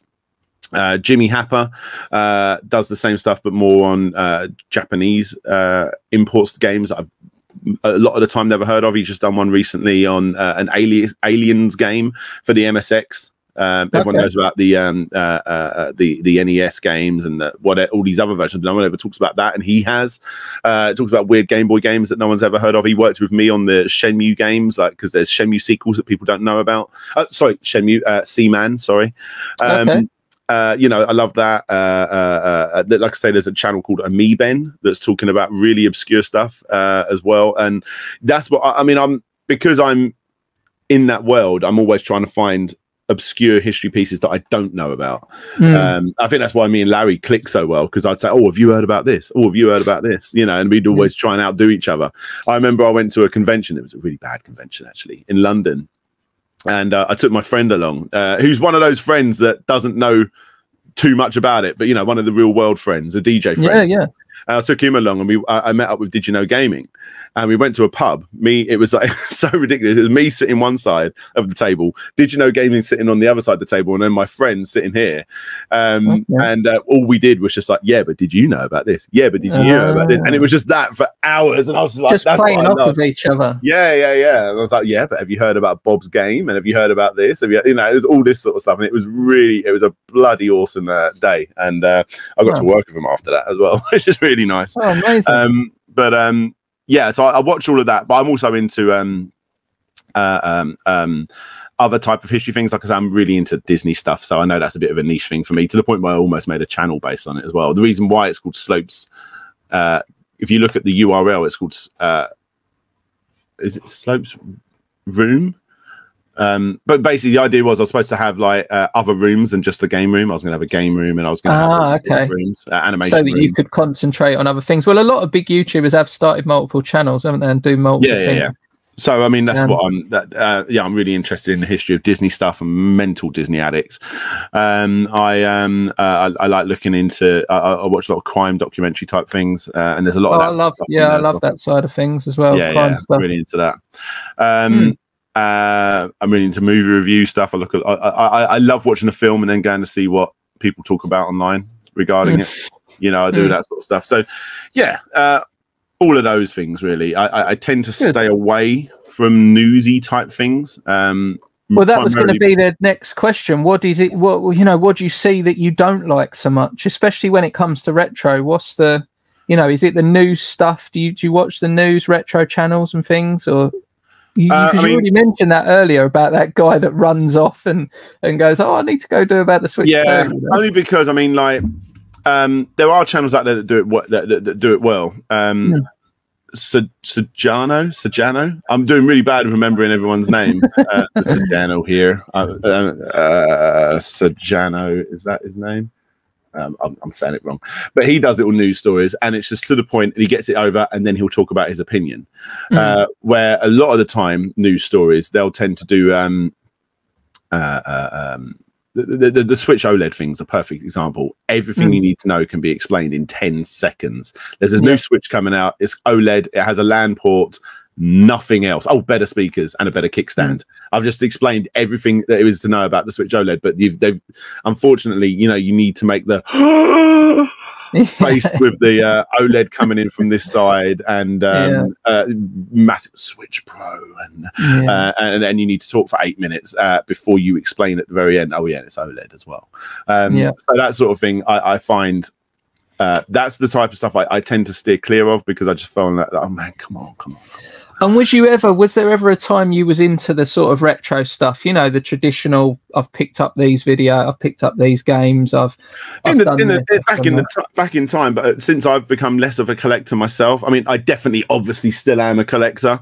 But since I've stopped being that person that goes to boot fairs or whatever and just picking up every single thing I can find, like, yes, I need FIFA 6 for the PlayStation 2 just because I haven't got that on myself. Since I've stopped being that person, Barbie's Something Adventure, I've stopped watching those. There are channels that I still will, like I say, Jimmy Happer's someone. But again, it's interesting because we don't ever see the games that he shows off because he lives in Japan. But it's a different type of thing. I steer clear of it for the most part. Not always. It depends. Depends what mood you're in. Well, that's perfect. That's timed us perfectly now, because we are moving into the collecting aspect. And I know we've been talking for a long time, so we will. The collecting aspect was a massive thing for you, So it might be, feel free to rest on what you was doing, because you're not. Look, you've already just mentioned then you're not a massive collector, but in comparison to a normal person, and again, I'll put myself in this. Yeah. You are a big collector in comparison to these people. So, collection wise, and sometimes I do like to ask these, like I say, the same questions to many different people. Was there a stage when you was collecting where you were at your most committed? And if so, what were some of your biggest purchases? Where did you get to as a collector? What was the sort of size of the scale you was collecting? It's probably not far off what it was again now. I remember I had about 200 odd Mega Drive games. Plus just over 200 Mega Drive games, and now I have someone asked recently, I have 100. So but again, they're all what it was. I sold my entire Mega Drive collection. I never sold my games, but then I did sell my Mega Drive collection when the Dreamcast came out, because again, this was at the back end of that period where I stopped playing games and I really played on Wipeout and whatever. So I just stopped playing Mega Drive games. They're all in this drawer, just getting dusty, and I sold them all for a £1 a pop. Ouch. But this is early days before even YouTube. So I mean, there were some wicked ones in there. The only ones I have still left is that case for that, because I lost the game, and Theme Park, because it's actually a broken cartridge. But It still works. It's just a cracked cartridge. So over the years, when I started collecting again, I was just collecting for the sake of it and putting it in boxes and not realizing I had it. It was pointless, really. I didn't know what I had, and there was no connection to any of it. When I slowly started collecting again, like I'd grab a game from a convention, buy a game off someone I know online or eBay, wherever it may be, I can almost tell you every single game I've got there and where I got those games from, or who I swapped with, who I bought it from, because I've got that connection. And I know now when I go to a convention, I see what Mega Drive games are there. I know what ones I have because I'm connected to that sale rather than just, I'll have these in the black bin, throw it in the attic, So that's why I've gone down that route. And were there some big purchases then? I mean, were there some big sort of consoles or games? Did you have any that you pushed yourself to buy at the time? I've just bought literally yesterday. One of my favorite games of all time is Ori and the Blind Forest. I adore that game, and I'm becoming that annoying person that wants to get every version of it. Oh no, not completely. I'm not going to get every mode of it, as in, but I bought the I Am 8-bit version, which is a $200 game, which I already technically own. So that was stupid. Okay. Yeah. So there's that. If you look at the top there's that big Streets of Rage 4 box. Yep. Yeah, I bought that. That was about 150 quid, but I also bought the one underneath that for about 80. And then I also bought the import version for 50, 40, whatever. And then I also these are collecting tendencies, what you're doing there, really. I know. I don't collect anymore, and I just shouted out all those. Exactly. I finally bought the maracas up there. That was probably triple digits for the Dreamcast. That was probably 3 years ago. Besides that, though, not a lot. I don't know. Is there much? Amazing how we started though with this normality thing, and it's not normal to buy another game, a game you already own in a different way. There's an indie game called Rive that I'm well into. That's not that expensive though. Like the most you can spend on that is 40 or 50 quid, but I own it already. But I've now got to the point where there is only one version of the game I don't own, and it's a limited run version. It was one of their earlier releases, but I can still get it for about 50 quid, and I'm just like, I'll get that one day. I own Sonic Mania for the Switch and Xbox 3 times. Oh, wow. 3 times. And if I get it one more time, then I'll have it in every region. And that means that when I change the reversible cover, I'll have a Mega Drive cover, a Genesis cover, and a Japanese Mega Drive cover. So the inside of the game looks different. How dare you? How dare you not call yourself a collector? Yeah, I am. It's outrageous. And I mean, I collect really random stuff that Sega send me, stuff like that. So you can't really see, but in here, there's all these pins that Sega have sent. That only sent out. I mean, like again, that character there, that Streets of Rage character, that was like a nearly 80-90 quid character, just an action figure of Axel. Wow. There are certain things. I've got the quarter arcade machines. They've sent me 3 or 4 of them, but I've bought every other one. Even though I don't play them religiously, they're more really for the family to play with. Yeah. They're out down in the game room. Is there much else? I still pick up Wii games. I think the Wii's quite a fun game console to collect for, and the Wii U, because you can find them on Facebook Marketplace quite cheap. And I like collecting for those. So I mean, there's definite ones. So where are you? It leads on brilliantly to Holy Grails. I asked a community question very early on. What was a Holy Grail? Because I was getting very different. There's this term Holy Grail in retro collecting, and different people. It means different things to people. To different. People. I don't know if I have one anymore. I really don't. Because I mean, I've got like that Streets of Rage collection and stuff like that. But like, what about something you've been given? Some people say that it's about things that they've been given and they're irreplaceable. Has there ever been anything like that?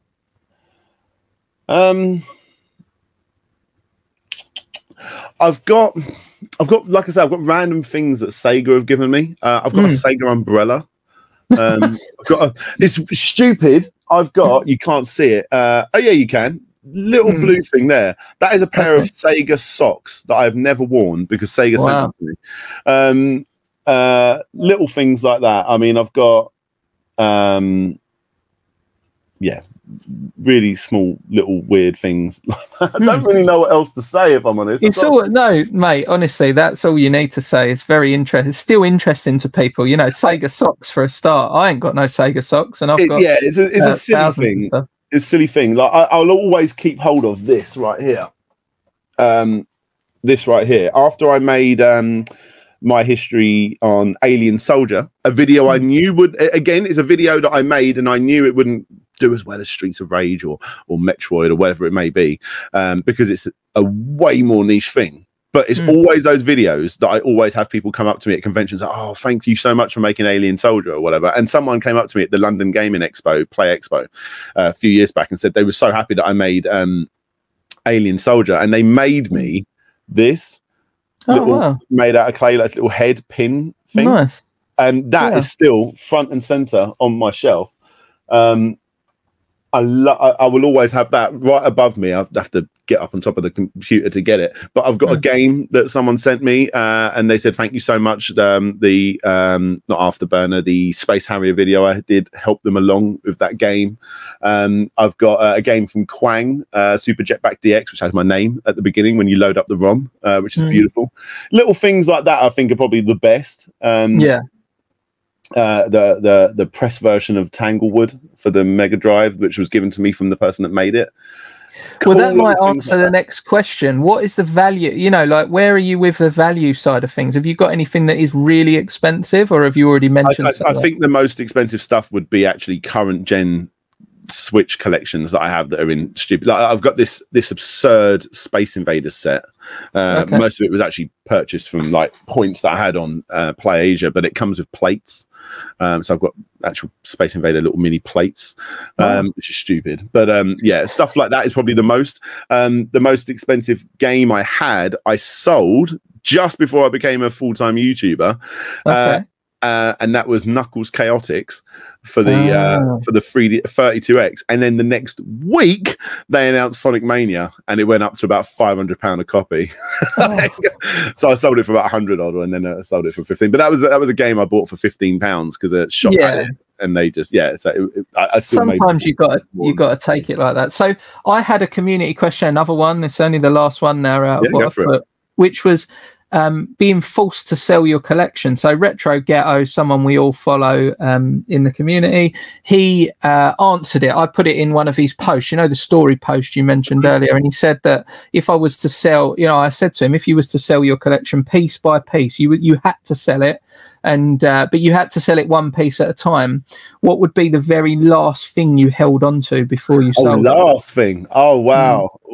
Oh mate, I know there's a lot of people going, oh, that was a good question. Maybe my all-time favorite game is Sonic 3 and Knuckles. I'm still yet to get the Japanese version because I'm collecting Japanese Mega Drive games. But maybe Sonic and Knuckles. Maybe. Nice. Because that's like my favorite game. And even though I do have the hardware to play it actually, but maybe something like that. I've always held on to. I've got. I don't keep games in their cellophane, but I still have, because I bought it 10 years ago, or however long ago it was. Nights into Dreams for the Sega Saturn, and the actual game itself. It's like the big collector's set. It's down there. There it is. There. You can still take the controller out, and the controller I use the controller when I play my Saturn, but the game itself is still in cellophane. I've got Sonic Adventure 2 still in cellophane. It's just got to the point now, like I own them as well, like to be able to play. So I might as well. And what are your thoughts on that? There seems to be a growing trend in people undoing sealed video games. Is that something you think, oh no, I'll give it to someone that wants that, or I'll sell it to someone that wants that, and then I'll buy an open one? I hate cellophane. Get it off. I know I've got two there that have, but they've just been in there for so long. Why not? But I remember I went to a boot fair 10 years ago or so, and there some guy just had mega CD games just laid out, and every single one was still in their cellophane. My and I God. bought it was about 15 years ago actually. I was going to say it's a dream these days. It's an absolute dream. And I bought like all these games, and all the ones that I bought, I opened up just because I wanted to play them, you know. I think there's a growing trend of people seeming to purposely open them, you know, like these unboxing videos on eBay and stuff. Well, I can't say too much. I literally done that in my Castlevania video, and my God, the amount of comments. Go back to the Castlevania video, more so the second one, I think. So I was lent the greatest Castlevania collection in the world, I believe, from a guy called Quang. He said, if you ever do a Castlevania video, I'll lend you mine collection. And I've got these massive boxes. I've still got them just full. Like these huge tubs of nothing but Castlevania content. And he is someone that will buy, pardon me, the GameCube, the PlayStation 2, the whatever version, every single version. And a lot of it was still cellophane. I'm talking there was Mega Drive games still in their cellophane.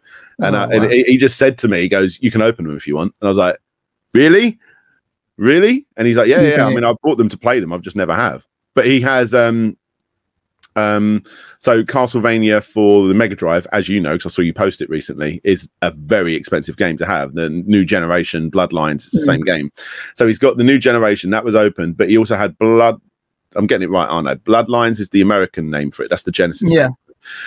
So he had the clamshell. He had another clamshell for some reason, so he had the same game twice. But then he also had this cardboard version. It's the exact same game, but it was in a cardboard sleeve that you open up for the Mega Drive. And the cardboard sleeve had never been openpened. And there I was with a little knife, cutting it open it on camera. And I just kept like getting it ready, look back at the camera. It's definitely recording. Please don't not record. So you got stick for that. I take it you got stick for opening that. I mean, people like they were just like, I had so much anxiety. You opening it up, but it worked wonders for the video. It worked brilliantly for the video because every time I talked about every single game, here it is.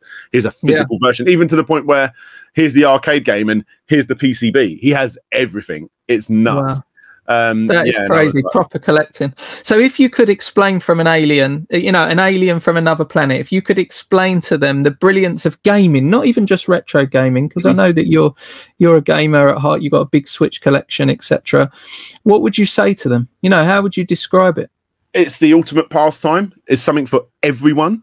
Don't listen to the auntie and the granny that says people waste their time on games because they're more gamers than us with their fruit collection games or whatever it is. What was the name of that bloody game? But Farmvilles and everything else. There is literally games for everyone, and it's the ultimate. But if you want to literally be in a movie and play Indiana Jones, you can with Uncharted. But if you want to just be addicted, you can get Tetris out. It's the ultimate experience, I think. Awesome. So with that said, if you was sort of marooned on a desert island and you had to take one console and the entire back catalogue, and you could only take one console, what would the console? No cheating with the emulation. Front, you can't do and we got a question on that before you go there. No cheating. It has to be a actual console with a back catalogue. I would, even though Mega Drive is my favorite console, I would probably say something along the lines of the PlayStation 3, maybe, because it's just a mental. Because that was such a long generation, and it's got the biggest library and some some real deep story-based games. Yeah, I think. I would say 360, but I think the PlayStation 3 has a few more exclusives that I'm into. Your Uncharted game, for instance, Last of Us. Yeah, but, don't hate him too much. He's just preferred the PS3 to the 360. Oh, I do. Yeah, I do completely. There you go. And if you were anyone questioning, because you said you've collected quite big and you've still got a lot of games and very expensive ones and buying them on different systems. If you thought that, for anyone out there that's getting maybe a bit too deep into collecting, we did a addiction to video game collecting interview with someone called Snestastic. You may have known. Have known of him. And people that are maybe even buying games, I know this isn't you, but people that are buying games maybe to boost their YouTube channel, or to be able to show that game in a pickup, so people think, oh my God, I must subscribe because he's got that game, you know, what would you say to those people? It is hard because I would say don't, obviously, but it is hard to do that because at the same time, one of the big channels that I heavily respect and I think does a really good job is Gaming Historian. And I know his videos are better because he holds up, here's the game I'm talking about when he talks about it. Again, though, Gaming Historian is probably the most successful person in that sphere that does these history videos. So comparing yourself to him, even myself comparing myself to him, is just completely leaps and bounds away. But I mean, if you're creating a video because you like the games anyway, I mean, I've created videos on games I don't like, and for those ones, I'm not going to go out there and buy that game. But if it's a series I do like, and there is like 1 or 2 games that I don't have in that series, I do go out there and buy them because I want to experience it completely. So I say, yeah, do it unless it's stupid. Like, let's give you an example. I love Castlevania, so I paid good money for the Castlevania game because it's stupidly expensive. Castlevania is the most expensive collection to get. It's mental. So that is a big, I'm a big fan, so I buy the more expensive games. I like Mega Man on the Saturn, so it's an expensive game. I bought it. There are various games that I've bought that I have bought because I like. But there is a game series that I really don't like that people are going to get upset about, which is Panzer Dragoon. I'm not really a massive fan of Panzer Dragoon. Rail stuff. But Panzer Dragoon Saga is a very expensive game, and I'm really on that on Sega Saturn. So I'm really in that thing. Do I buy it? Do I not buy it? And I've had the option to buy it a couple of times now, and I feel as if there are people out there, or I see them already. There are people out there that would maybe buy that £500-600 game. I've got it, do a video of it, do a picture of it, unbox it, show it, play it, and all that, to maybe get those views. And I think that's the aim of the question, really.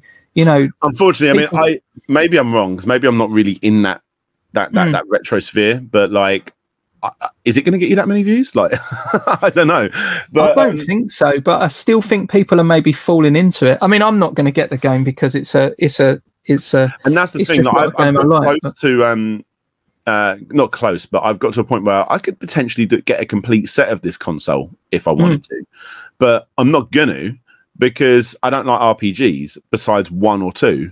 And I would have to buy a hell of a lot of RPGs, and RPGs are very expensive games to buy retrospectively in the retro space. So why would I spend hundreds of thousands of pounds on RPGs just to be able to complete a set, or in the case you said there, show it off in a video?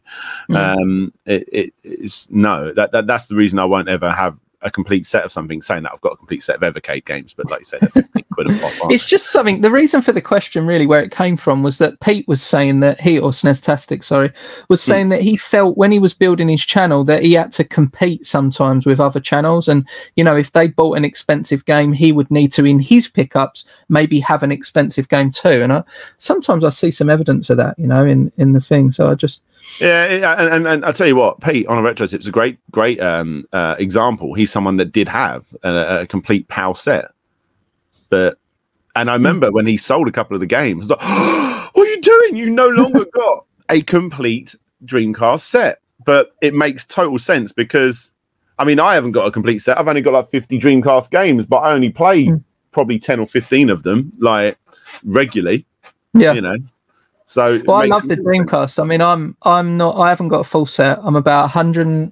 I think I'm maybe like 190, something like that. Yeah. But I'm missing some dear ones, and I just haven't got the. I mean, Taxi from Taxi 2 in the French game Taxi 2? That's an expensive one, isn't it? Yeah. Well, Moho is the one that really does me, because I think on the PS1 it's literally a £2 game, and it's not a great game anyway, and. On the Dreamcast, it's like maybe 400, I think. Yeah, unfortunately, some games are just not good. There's a lot of retro games that are not good, well expensive. No, I'm not going to buy Days Before Christmas on the Mega Drive. I have no interest. What would you say to someone starting collecting today? being through, because you've been through some collecting, like you say. Is this 2021 stay away from retro collecting, or no? Not necessarily. Not necessarily. You can still get games. I mean, if you want to get a lot of games and you want to get them cheaper, tend to get them from Japan. It tends to be cheaper that way. But just buy the games that you want to play, or you're probably going to be playing soon. Don't go crazy, unless obviously you're someone that's going to take it hardcore and do all of the, I'll buy a big box and then I'll sell the ones I don't want and blah, blah, blah. Yeah. Everyone does that to a degree, but buy the games you want to buy, that you want to have and you want to play. I've got very few games in my Mega Drive collection now. They're mostly ones that people have given me, in all honesty. There isn't many of those, but I have just for the sake of having. And I just looked up and instantly saw a game I have and I'll never play, and I did buy actually. But I don't like FIFA, and I've got the Japanese FIFA game just because it was actually one of the more expensive ones as well. But anyway, so you're falling into this trap. You're pretending to be. I'm falling into it. It's because someone said to me, "Do you want this? It would be cheaper than you'll ever buy it online." And I was like, you know what? Yeah, go on then. Just give us it. Yeah, exactly. 40 quid for FIFA on the Mega Drive. So that would be, there's some great things there. Would that be your tip for someone starting today? Buy games you're going to play. Yeah, because for the most part, games are not more expensive than nowadays games. You can spend 50, 60 quid on a new Nintendo Switch game, or you can spend 50, 60 quid on a decent Mega Drive or a Super Nintendo game. You can still get these games. And if you want to collect them, go and buy the complete in-box set. But if you just want to play them, I almost think emulation's just as good as owning a cartridge without a box, almost, because I don't want to put cartridges without boxes on my shelf, so I don't see the point in collecting those. But hey, everyone's gonna be different in that sense. No, it's good. It's a conversation that people have all the time, so it's good, that point. What's your thoughts? We got there earlier, we was going into it. What's your thoughts on emulation, your overall thoughts? Absolutely no issue in them at all. There's such a fine line now as well. I've got a couple of FPGA systems here, the Super NT and the Mega SG, and the argument between whether they're emulation or real hardware is so fine. It's just I don't know. Like I've got no issue with people emulating them. At the end of the day, like it means these classic games are getting played. Well, do you subscribe? That's a very good fact. Do you subscribe to the point that people say, well, should you be able to play this game because, I've had to invest £1,000 to buy it and play it? Or do you believe that everybody should be able to play that game? Everyone should. Yeah, absolutely. Yeah. So good. Absolutely. I think that's the right, it's your answer, but I think it's the right answer that people should play. I tend to have a little bit of an issue with people that buy I don't have an issue. I don't care, but like there's an aspect. I don't 100% understand it. Reproductions, no. and that's different. I've got Fix It Felix for the Mega Drive sitting up there, but that was a game obviously that was never released. Exactly. But I would always know, looking on my shelf, that that's the Japanese version of Comic Zone reproduction, not the original. So, well, if you had a copy of Snatcher behind you, for example, on the Mega CD, and it was a reproduction, because I believe you can get very good reproductions. You can, yeah. That's a reproduction. That's like wearing a fake Rolex to me. A little bit. It's a. Yeah, exactly. Sure, you might be able to trick people, but at the end of the day, you're going to have an experience just as well as I can play my emulation games on this. As so if I ever want to get Snatcher, I will buy Snatcher. But I wouldn't buy. I don't see the point in buying reproductions. I understand buying homebrew new games for old systems, but I've got a whole stack of them here, like Coffee Crisis for the Mega Drive and stuff like that. Yeah. But, I don't see the point in buying reproduction old games. It's really, really bizarre. You see them all the time on AliExpress. It's really weird. We're similar in that vein. I don't quite understand it. The last question in this section, and then we're on to then we're finishing up. What's a particular item, if there was one, that you sold and you just wish you never sold it? You wish you'd kept probably it? Knuckles Chaotix, if I'm honest. Yeah. Knuckles Chaotix. I also sold a Multi Mega quite cheap. It had a dodgy laser, which I understand is actually super easy to fix. Easy to fix. And I found that I bought that the same day I bought Knuckles Chaotix. I went to a retro game shop that was closing down, and they were becoming more fixing up PCs and stuff like that. And he said, "Oh, you can go up into the top room if you want to go and see what we got." And I went up there, and it was just like someone had just got into this room and just like got in there with a truck and just shut it all down. It was just like I was looking through all these games on the floor. It was just junk everywhere, and I was like, "I'll have that, I'll have that, I'll have that, I'll have that." And I was buying so many games. And as I walked out, I remember literally treading on, because it was all up the stairs. Oh, wow. And I remember treading on a multi-mega, and I was like, "What's that?" Because I didn't no idea what it was. It was this little black Discman looking thing with Sega on the top of it. And he goes, "Oh, it's a Mega Drive that plays CDs." And I was like, "I'll have it." And how much is that? He's like, £15 if you want it. I'm like, "Okay." Yeah, and I sold that. I'm gutted. I haven't ever kept on to that, because that was like my main Mega Drive for like the longest time. I used to play that all the time. Yeah, Knuckles Chaotix and the Multi-Mega are the two things. But again, like, I can't. If I want them, I can go and buy them again. Yeah, of course. Yeah. I can go and buy them again. I sold them at a time when I needed to sell my content to take that step to going full time. So it was never. Yes. It was the right thing to do at the time. I sold my Mega Drive collection for £1 a pop to get Dreamcast controllers. That was the big one. And that was when I was ill-educated, before the days of before retro gaming was big. I think that's I think not long after that I went to a boot fair and picked up Castlevania: A New Generation for £1 at a boot fair. So that was a time when you was able to do that. It was a different world. Yeah, it was a different world, retro gaming. The reason why a lot of people, Top Hat Gaming Man's prime example, has these insane collections, because there was a time you can go to a boot fair and just buy everything. Yes. It's not like that anymore. Yeah, and what an awesome collection he's got. So it's Slope's Games Room today, and it's our final section. How is life for you nowadays? It's good. I've learned to chill. I've learned to be strict in the amount of time I work on this, as in not too much, not too little. You know, I am my own boss now in that sense. I'm so happy. Unbelievably happy. I always envious of all those people that did actually do things the right way round. They didn't go out clubbing and chasing ladies and getting on the drinks and all that sort of stuff in their early 20s. Instead, they were the people that went to university, still did those things, but actually learnt to have a proper education and going down, whether it was game creation or animation or whatever incredible jobs these rock stars of the job world have. And I never did that. I just jumped from job to job to job to job because, hey, who cares? Just get my paycheck at the end of the week and go buy a new T-shirt and a new video game, whatever, and go get drunk. But like, I was always upset that I never went down that path. And now I can officially say I do have a dream job for me. And that's what it's all about. What an amazing life. What an amazing position to be in, to be doing your dream job. And that's it. Yeah, exactly. I'm so grateful. I've got a couple of awesome kids, healthy family. I have a dream job, and I get to be at home. I get to pick up the kids from school. Like that's so important. I'm one of the only dads on the school run that does that. That's cool. I don't get to miss out on anything. I get to and I get to talk about a weird Japanese game that no one's ever heard of, that's not interesting, because there's people out there that are interested in it. Like, that's so freaking awesome. So no regrets then. No regrets. Patreon, no regrets. Going full time, no regrets. No, I don't regret opening a Patreon. That's for sure. I'm sure that'll find a few people saying that, having that. Yeah, there's a little bit for you to cut and throw it all up on your hate channels. Go for it. Yeah, there you go. But no, you are absolutely, you look what it sounds, and you can see it on your face. You're obviously happy with what you're doing now. No, and I do, and that's the thing. Like, it's always been something that I like to do.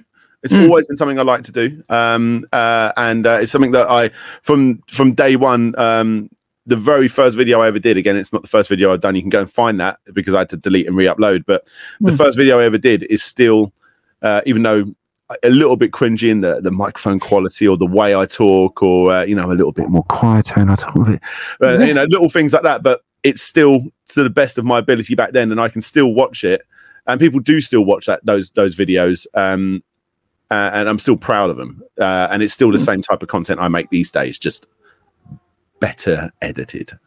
Awesome. What are your future plans, channel wise? Just keep going. I have. I don't really have many major plans, if I'm honest. I'm working on a podcast at the moment with Grizzly Crichton. We do that on Twitch at the moment. We at the moment it's going fine. Like I say, there's nothing in it. It's just fun. I want to keep growing that. It's the same way as back in the early days. There was nothing in it for the first days, but you just keep growing and growing. And hey, if something happens, it happens. So I'm going to keep going with the podcast. I've got a second channel that I'm slowly growing. I'm working with people now that are actually collaborating with me on that second channel, which is really, really cool. People like Rewind Mike. Great channel. Unfortunately, he doesn't make as much content as I would like, but again, that might be my fault because I give him work to do on mine.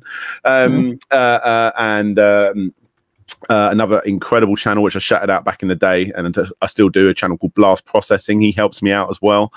So I'm doing more collaboration work, and then there's another channel as well called AmiBen, which I'm going to hopefully start working with soon. So we're doing more collaborative stuff like that. So there's little like areas like that I'm going to grow, but for the main channel, you're always going to be getting your kick scammers until I run out of doing them, and you'll always get complete histories because I'm never going to run out of doing them. No, there's so many games, isn't there? Yeah, exactly. So today for Slopes, what comes first? Is it gaming? Is it YouTube? Is it collecting? I've got to be honest. I do more YouTubing than gaming.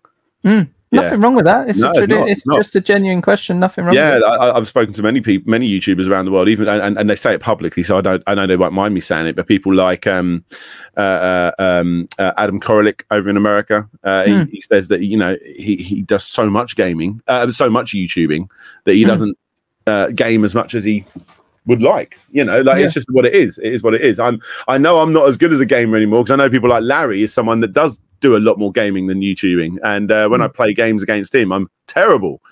If I went up against him 5 years ago, I think I would have kicked his ass on the games that I was good at, but no, he kicks my ass all over the place now. I don't play with him anymore. He's not invited. Not good. Well, we're not as good as we was, I remember being the best. No one would ever beat me at Street Fighter.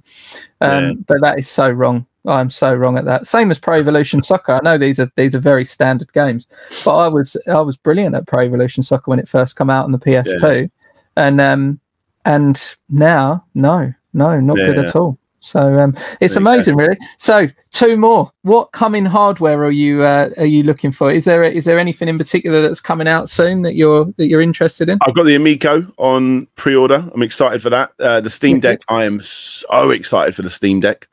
Okay. Well excited for that. I mean, I'm such a big indie fan. I feel like now is the greatest time to be a gamer ever.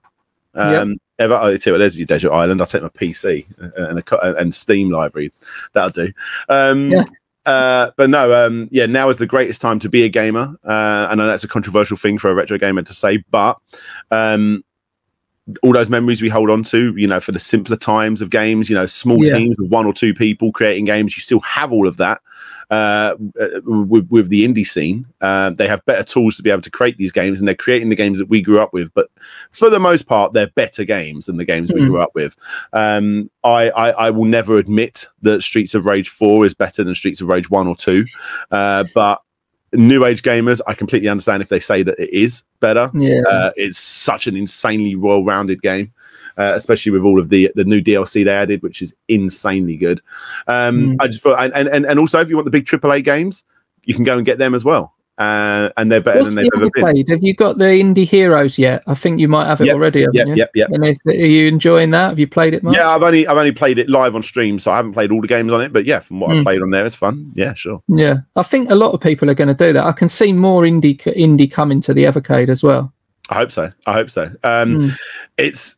I'm interested to see what happens with Nintendo in the future, because I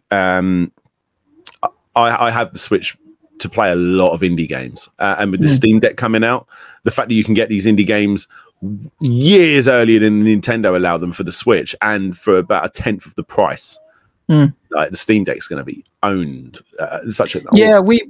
I looked into the Steam Deck. I've done a little video on it, just talking about storage, just because a real big thing happened to me. My son said, "Oh wow, I can play Call of Duty on a handheld," and I was like, you can, but you're not going to play it in the way that you think you're going to play it. It's not really for that, son. Wait for version 2 to be able to do that. I don't know. I think it'll be all right. It's just you got to get that massive SD the bigger card. one. Yeah. There's rumors that you can switch the hard drives around. I'm not really. That's going to be. Well, it'll be good. I mean, I know that there's a whole scene that do the modding side of things. I mean, if it's a simple process to upgrade that hard drive, I think the Steam Deck's going to be unbelievable. But yeah, just using it. I think the question for me with the Steam Deck is there's some good, like the Ambernic. I don't know what experience you've had, but people rave about that for retro games. You know, does the Stream Deck being heavy and so yeah. all the rest of it, does it cater to retro? Purely, I'm coming from a retro gaming perspective. Does the Ambernic not cover that side already? But I don't know. Potentially. I look at my Steam library of 500 plus games, knowing I've played about 50 of them, and primarily because I don't want to sit here and play my games. I want to go. The Switch has had thousands of hours of game time from me because. You know, but is it a Switch killer then? Is it the Switch killer that people are saying? Maybe for me, which is quite painful because I've got like 50 odd games behind me. But no, it's not a killer because at the end of the day, Nintendo and PlayStation create the best first party games. And Microsoft do on both systems, I suppose. And you're not going to get those games on a Steam Deck. I'm not going to be able to play Mario Odyssey 2 or whatever that game is on a Steam Deck, and Mario Odyssey 2, whenever that game come out, will probably be the best game of that year.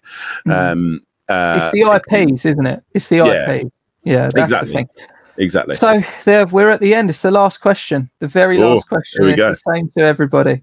What kind of person should, I mean, you've got enough of them as it is, but what kind of person should subscribe to your channel? People that are interested into the history of gaming, and people that like drama-y kick scams. People like me calling out people for ripping off people on Kickstarter, because that's my I need to reset my mind from everything gaming, do something a little bit junk food related, something that's easily consumable before I get back into another massive history on Sega of whatever other IP or whatever it may be. So yeah, if you're into the history of gaming, weird history facts that you will not be finding anywhere else, and also watching someone rip up scam artists on Kickstarter. Then I'll watch them, and some of them are outrageous. Like I literally don't know how you can get away with that stuff in a modern world. It's pretty full on. I know a lot of my audience are more into the kick scammer stuff, hey, that's why you got to split it up. But it's always going to be my channel. I'm always going to put out the content that I like. Hence why it's not become the kick scammer channel. If it was the kick scammer channel, you'd be interviewing someone that has over 1 million subs. I can guarantee you, because I see those numbers shoot up when I do kick scammers. Complete histories, kick scammers, complete histories. It goes like that. So if I just did kick scammers, I would be a lot bigger. And there's no vision. There's no vision to maybe split into two and do the. No, I'm happy the way it's going. I mean, I don't know whatever's going to happen in the future, but I'm happy with the way it's going. Well, Slopes, Dan, thank you for being a great guest. I hope that the audience got something out of that. I'm sure they did. We've touched collecting, we've touched YouTubing, we've given tips, we've given advice on both. We now know how many siblings you've got. We know roughly where you kind of live, the county you're in. We know what started it, what ended it. Well, it's not ended, but we've literally dug into every single aspect I would think that anybody could be interested in. So absolutely. I really expect people to be turning up at my doorstep, now. Kent's a big place, mate. Kent is a very big place, so it's full of places you could be hiding. So I'm in between about 700 fields. So there you go. Yeah. Exactly. Well, the garden of the UK, Garden of England, they say. Yeah, exactly. It's so funny going into a really chavvy town that's like really dirty, and it says, "Welcome to Kent, the Garden of England." And you think, not all of it. Yeah, definitely not all of it. But yeah, well, thanks for joining. No worries. Thank you very much for having me on, mate. Appreciate it.